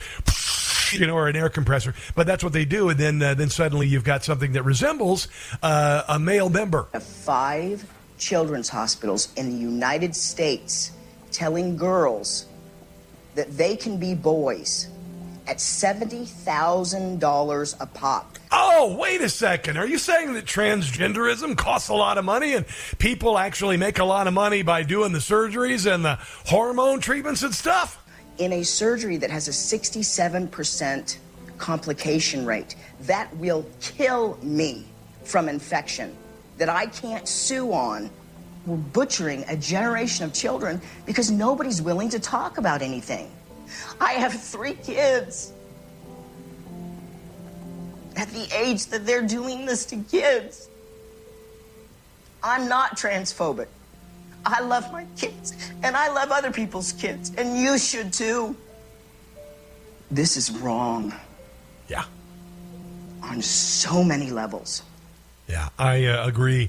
Whatisawoman.com is the website to check out Matt Walsh and this unbelievable story.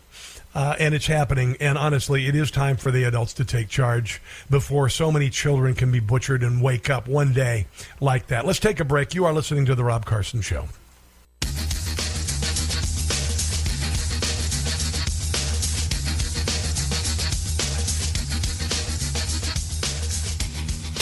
Joe Biden Biden's first year in office summed up in 3 words. Welcome back, Carter. That's not right. It's not fair to us. And honestly, it's not fair to the world. It's the Rob Carson Show.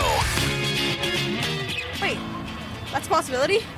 Yeah. I am genderqueer, transmasc, and queer. What's transmasc? Transmasc is like people under the non-binary umbrella identifying like or presenting masc. Okay, this is like a maybe 13, 14-year-old young girl being interviewed at a Pride event in Washington, D.C. And clearly, by being able to add some things to how you describe yourself, it's kind of like, remember the movie Office Space with Jennifer Aniston worked in the restaurant? It's kind of like the flare, the flare on the suspenders that she had, and each thing, is a flare, something you want to show off. Masculine? Yeah. What about you? I'm trans and my sexuality is unlabeled. Okay, she's a girl. All right, she's a girl. She's not trans. She just is a girl. And literally, she's a girl. She was born a girl. It's very obvious. I use he, him pronouns. Yeah, and I use he, they pronouns. Tell us what you guys identify as. We're asking everyone here today. Gay as fuck. Gay. Okay, there you go. There's just a gay guy. It's like, yeah, I'm just gay. There you go. It really is. It's not cute or funny. New study by the Heritage Foundation has revealed a staggering evidence showing the access to puberty blockers and other trans-affirming drugs cause a higher likelihood of youth suicide. By 2020, there are about 1.6 more suicides per 100,000 people ages 12 to 23 in states that have a policy allowing minors to access health care without parental consent than in states without such a policy. So the suicide rate goes up in states where there's no parental consent for transitional care when the kid decides to change genders. Now, I had a big discussion with my wife the other day about this. And I, first of all, I love my children more than my life. You do too. You love your children more than your life. And I think that all of us love kids and want kids to succeed. And when we see something like, or hear something like I just played, this kid been driven to the point of insanity by this nonsense, it breaks your heart. It breaks my heart. That isn't healthy. That isn't good. And that kid is so mentally been driven to the point of delusion. And I guess that's fine. Fox News actually did a piece, and I had some trouble with it. This is a piece about a family. They're a white bread American family living in a cul-de-sac neighborhood, and they decided to go and be cool with their 2-year-old daughter saying that she was a he. Only walking down the street, you wouldn't think anything different. 14-year-old Rylan Whittington is a typical Southern California teenager. And the Whittingtons, along with mom Hillary, dad Jeff, and sister Brinley. There's Hillary and Jeff. This is so good. They're like the Brady Bunch. Are a typical family. The only difference, though, in Rylan's eyes, is what this family can mean to the tens of thousands of kids under 18 who identify as transgender. I identified as a firefighter for a while. And Brian Fox, when I was in 4th grade, the entire year, he identified as Fonzie. We put our story out there so people could... He really did. He wore the shirt, the jeans, and the coat and said, hey, and he got beaten up a lot. See that there's another family out there that is going through what we're going through, or there's another family who's proud of who they are. Before Rylan could even speak, he managed to tell his parents that he is a boy. Oh, wait. We'll start them puberty blockers then. I could just see it. It wasn't him trying to be a brat. It was painful. It was truly painful for him to have to wear feminine clothing and for us constantly. Well, they don't put a dress on him. My wife was a tomboy forever, but she didn't start puberty blockers, and for that, I am grateful. Telling him that you're a girl. And and so are my children. Some trans kids, when Rylan came out at age 5, a few years later. Came out at age 5. Normally at age 5, your genitals are for peeing. He had the full support of his parents. Initially, there was some pushback from us in trying to understand this. We were confused like most people are. And like most people under the age of, 10R. Thought that gender and sexuality were the same thing. It took us a while to figure out that those two things are different and that children actually do recognize their gender identity very young. I'm still sticking by what I taught my kids. If you have a Nina, you're a girl, and if you have a PP, you're a boy. Some of them, not all. But they listened to Rylan and to Hillary's conservative faith. For me, it's just a deep spiritual belief that you believe in God and he, created us the way he wanted us. Well, then yes. Then why are you cutting the skin off your daughter's arm and forming it into the shape of an inflatable penis? Created Rylan just the way he is. And they listened to families. They met in support groups. There was a father who was sitting across the table. He says, "You have no idea how lucky you are to be here," which kind of took me back. I didn't at that point consider myself. Here's what you do. You let your kid, if they really feel like they're the opposite sex, you let them have at it. You go ahead and dress like you are and all that. But I'm going to tell you something. If you want puberty blockers or you want hormones or whatever, first of all, there's no such thing as a wrong puberty, which Rachel Levine has said there's a wrong puberty. No, there isn't. Your body goes through puberty. There are some things in the womb that happen with regard to hormones. Sometimes you end up with both sets of genitals. I know, but, let's just leave the visual out of that. Anyway, but the thing is, when you're out of my house, I hate to use it, when you're 18, make the decision yourself. Make the decision yourself. I'd even consider maybe waiting till 20. Then you can make that decision, but you cannot make those kind of body and life-altering decisions when you are a child. Nonsense. On the way, Chris Markowski, the watchdog on Wall Street, to talk about what's happened to Joe Biden's economy and Wall Street, oddly enough, coming up next. Don't go anywhere.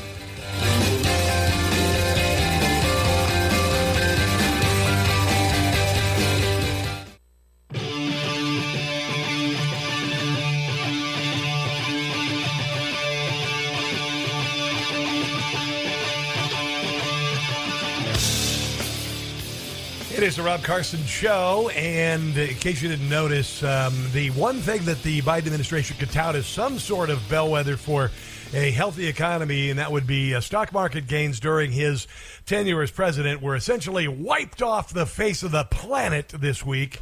And to nobody's surprise, Chris Markowski is the host of the Watchdog on Wall Street podcast and radio program, a political and financial strategist, Newsmax contributor, and a pretty funny guy, and somebody who we occasionally have on the show. He's on the Newsmax hotline. Hello, Chris. How are you today, bud? I'm hanging in there. How about yourself?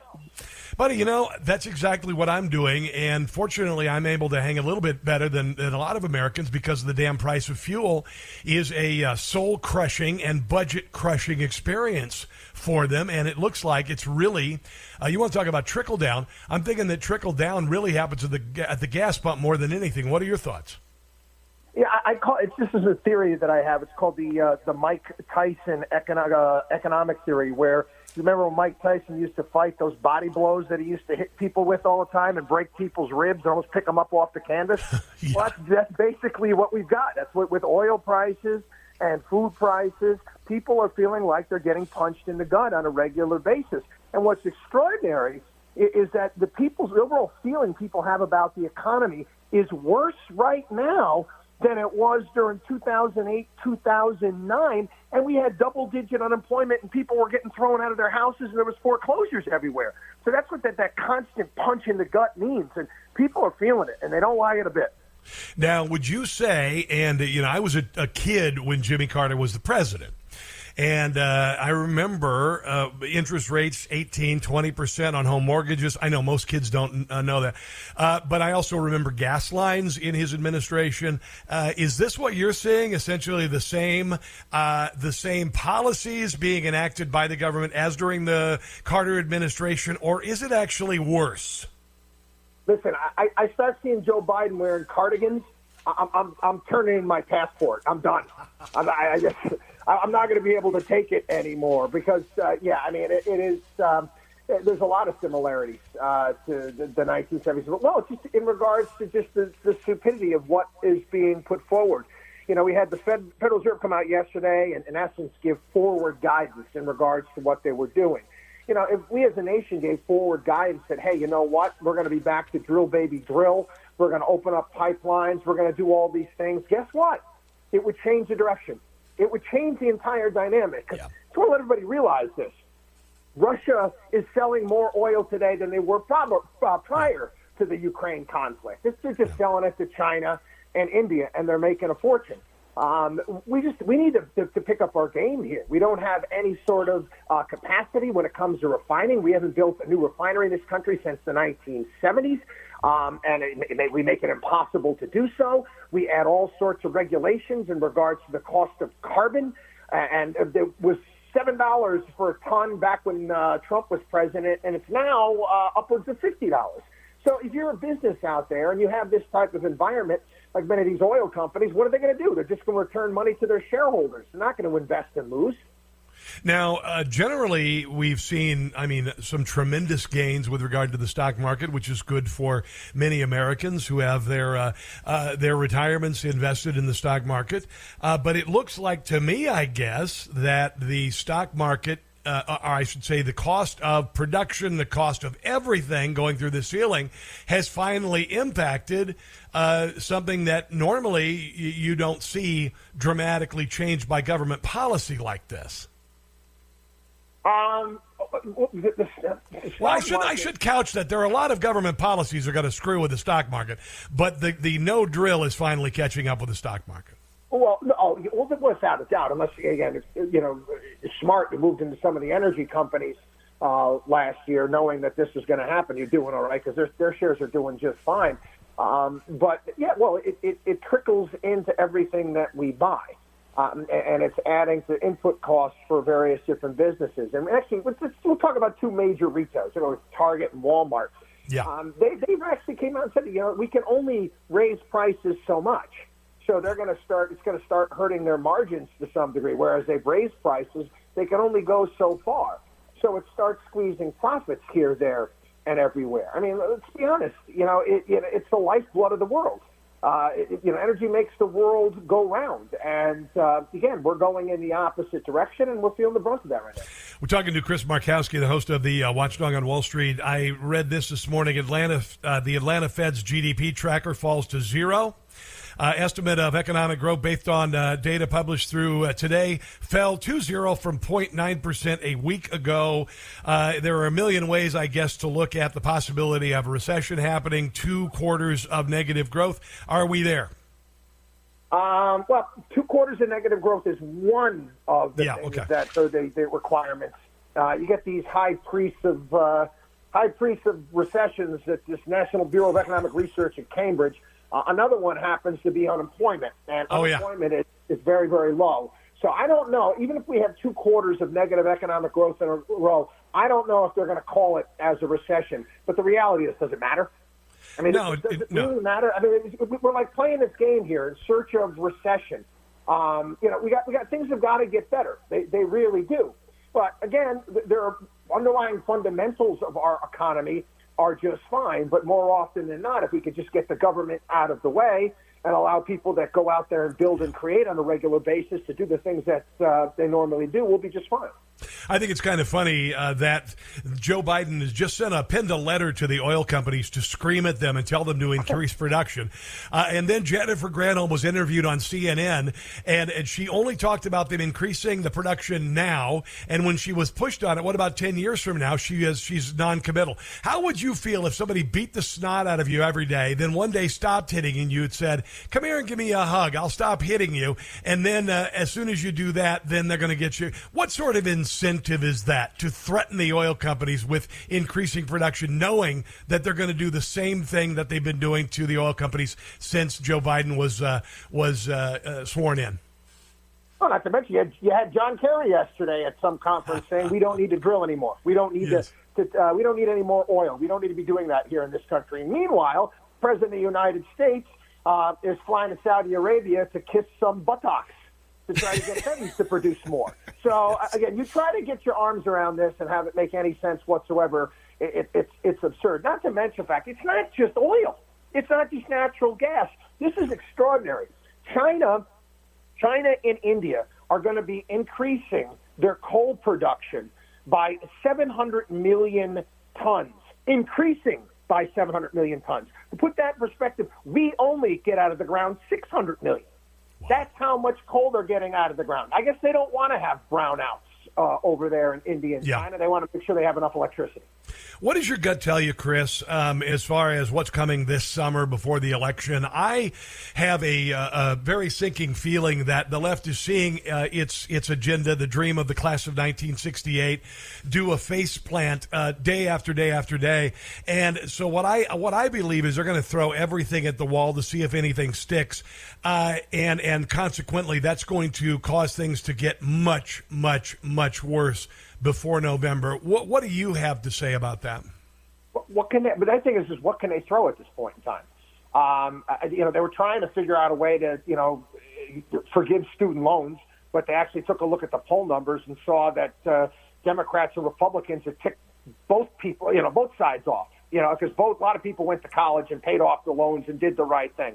So I don't know if that's going to fly. I don't know. Maybe they'll come to get Zelensky to come to some sort of resolution with Putin and move forward from there, which would definitely help when it comes to commodity prices. But there's really not much you're going to do. Build back better.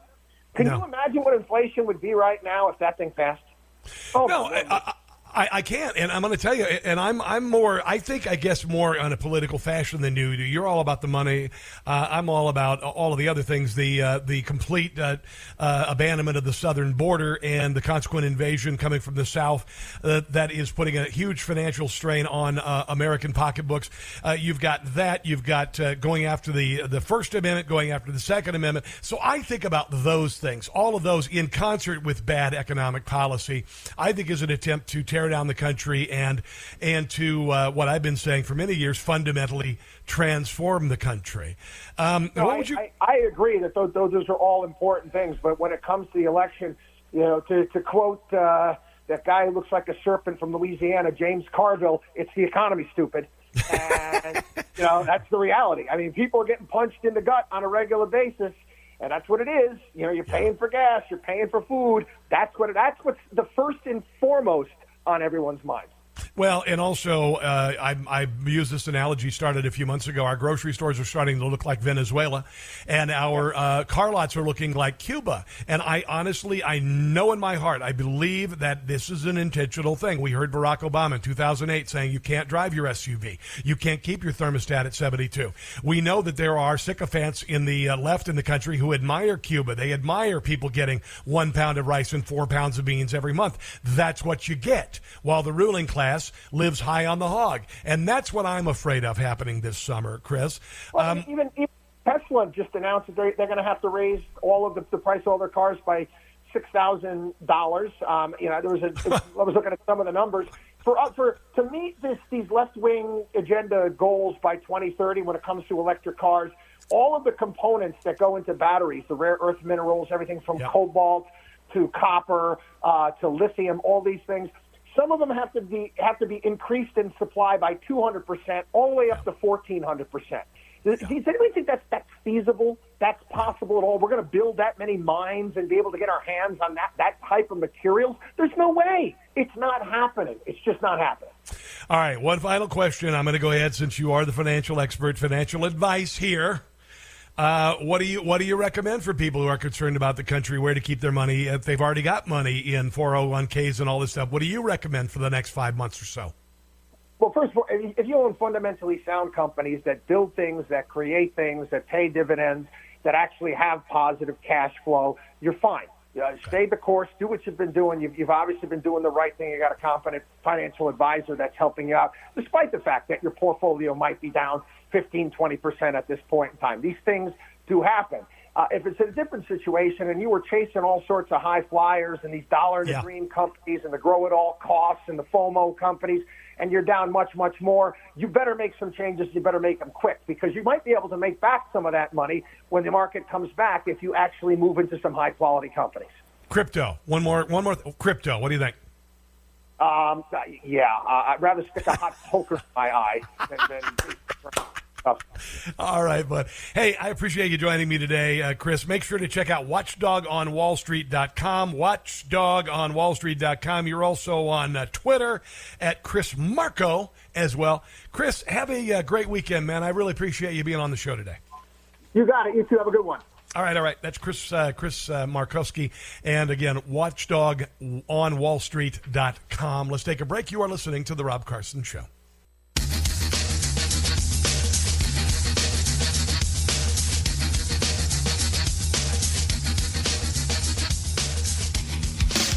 Opinions are easy. Entertaining? Not so much. It's the Rob Carson Show. Make sure to check out the Rob Carson Show podcast. We're doing the entire show now. Available on all digital platforms, including Spotify, Apple Podcasts, also Odyssey, all of them, okay? Just go to NewsmaxTV.com if you would like to check it out. Newsmax TV, type in keyword podcasts. Now, I had mentioned that back when the Canada had a convoy of truckers went to the capital of Canada and was summarily shot down, disbanded, attacked by a very left of center premier and the leftist media up there. We had the same thing that happened here in the United States. Same thing happened essentially. This was the theme song that I used.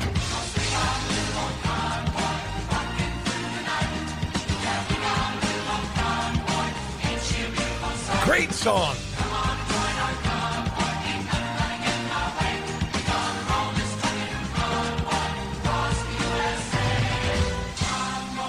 Now, I mentioned the other day that 79 buses of migrants have been transported to Washington, D.C. under the Republican states of Arizona and Texas. They have decided to go ahead and bus 2,000 or 2,500, I should say, people in a convoy of buses to Washington, D.C. But there is another convoy happening, and this is a different convoy, and for that, I have this theme song. Era como la brisa, caminaba sin prisa, era nueva en la ciudad. Spanish. Labios de niña, ojos de arena, sus manos el agua del mar. Same song. Dimos vueltas y vueltas de aquí para allá, en medio de una tempestad. Era como si el invierno regresara sin avisar. Hammer down. We got a great big convoy. I'm translating. We got a great big convoy. See? I don't even speak Spanish, but I can translate it. Come on and join our convoy. Ain't nothing gonna get in our way.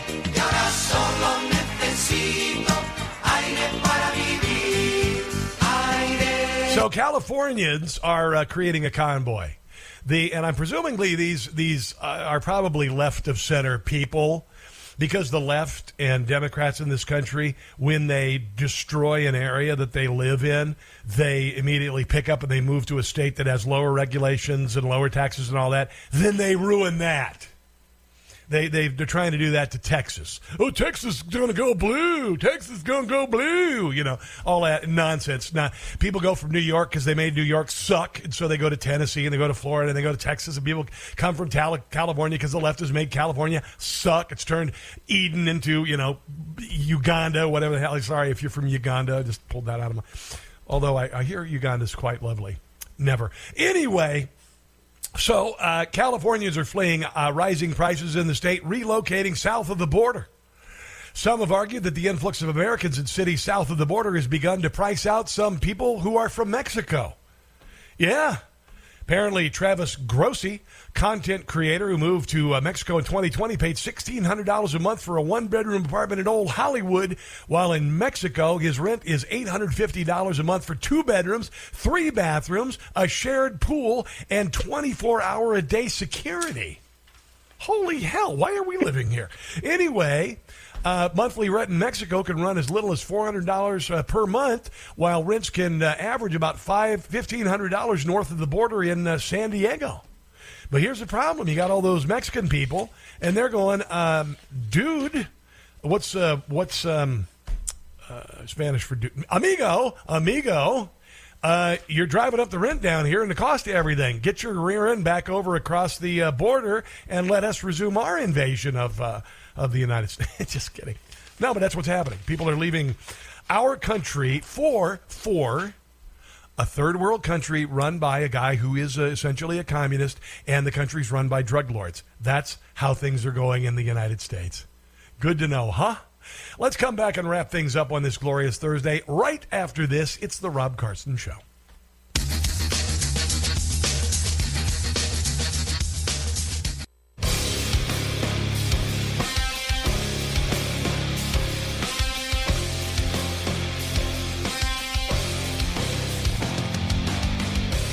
All right, that's about going to do it for the show today. I did want to mention that a group of Democrats led by Virginia Congressman Don Breyer, it's Breyer, I thought it was Beyer, it's not, it's Don Breyer, are backing a proposed $1,000 or 1,000% tax on assault weapons. Breyer pointed to the recent mass shooting in Buffalo as an excuse to do this. I just want you to realize that the Second Amendment is guaranteed by the Constitution, and taxing assault weapons like this or any firearm like this is the same thing essentially as a poll tax, which is another constitutional right. We're guaranteed the right to vote. But it doesn't surprise me it's coming from Democrats, because Democrats are the ones who came up with the poll tax, you see. So Congress must take action to stem the flood of weapons of war into American communities. Well, I hate to tell you this, Mr. Breyer. The Second Amendment was created so that common citizens could have weapons of war to protect against an overzealous government and to protect one's own sovereignty from enemies, domestic and foreign. So, end of argument, and it won't pass, and it's stupid. Guys, have a glorious day. We'll be back for a big old TGIF tomorrow. God bless you and your family. And until tomorrow, whatever you do, don't catch us stupid. I'll see you then.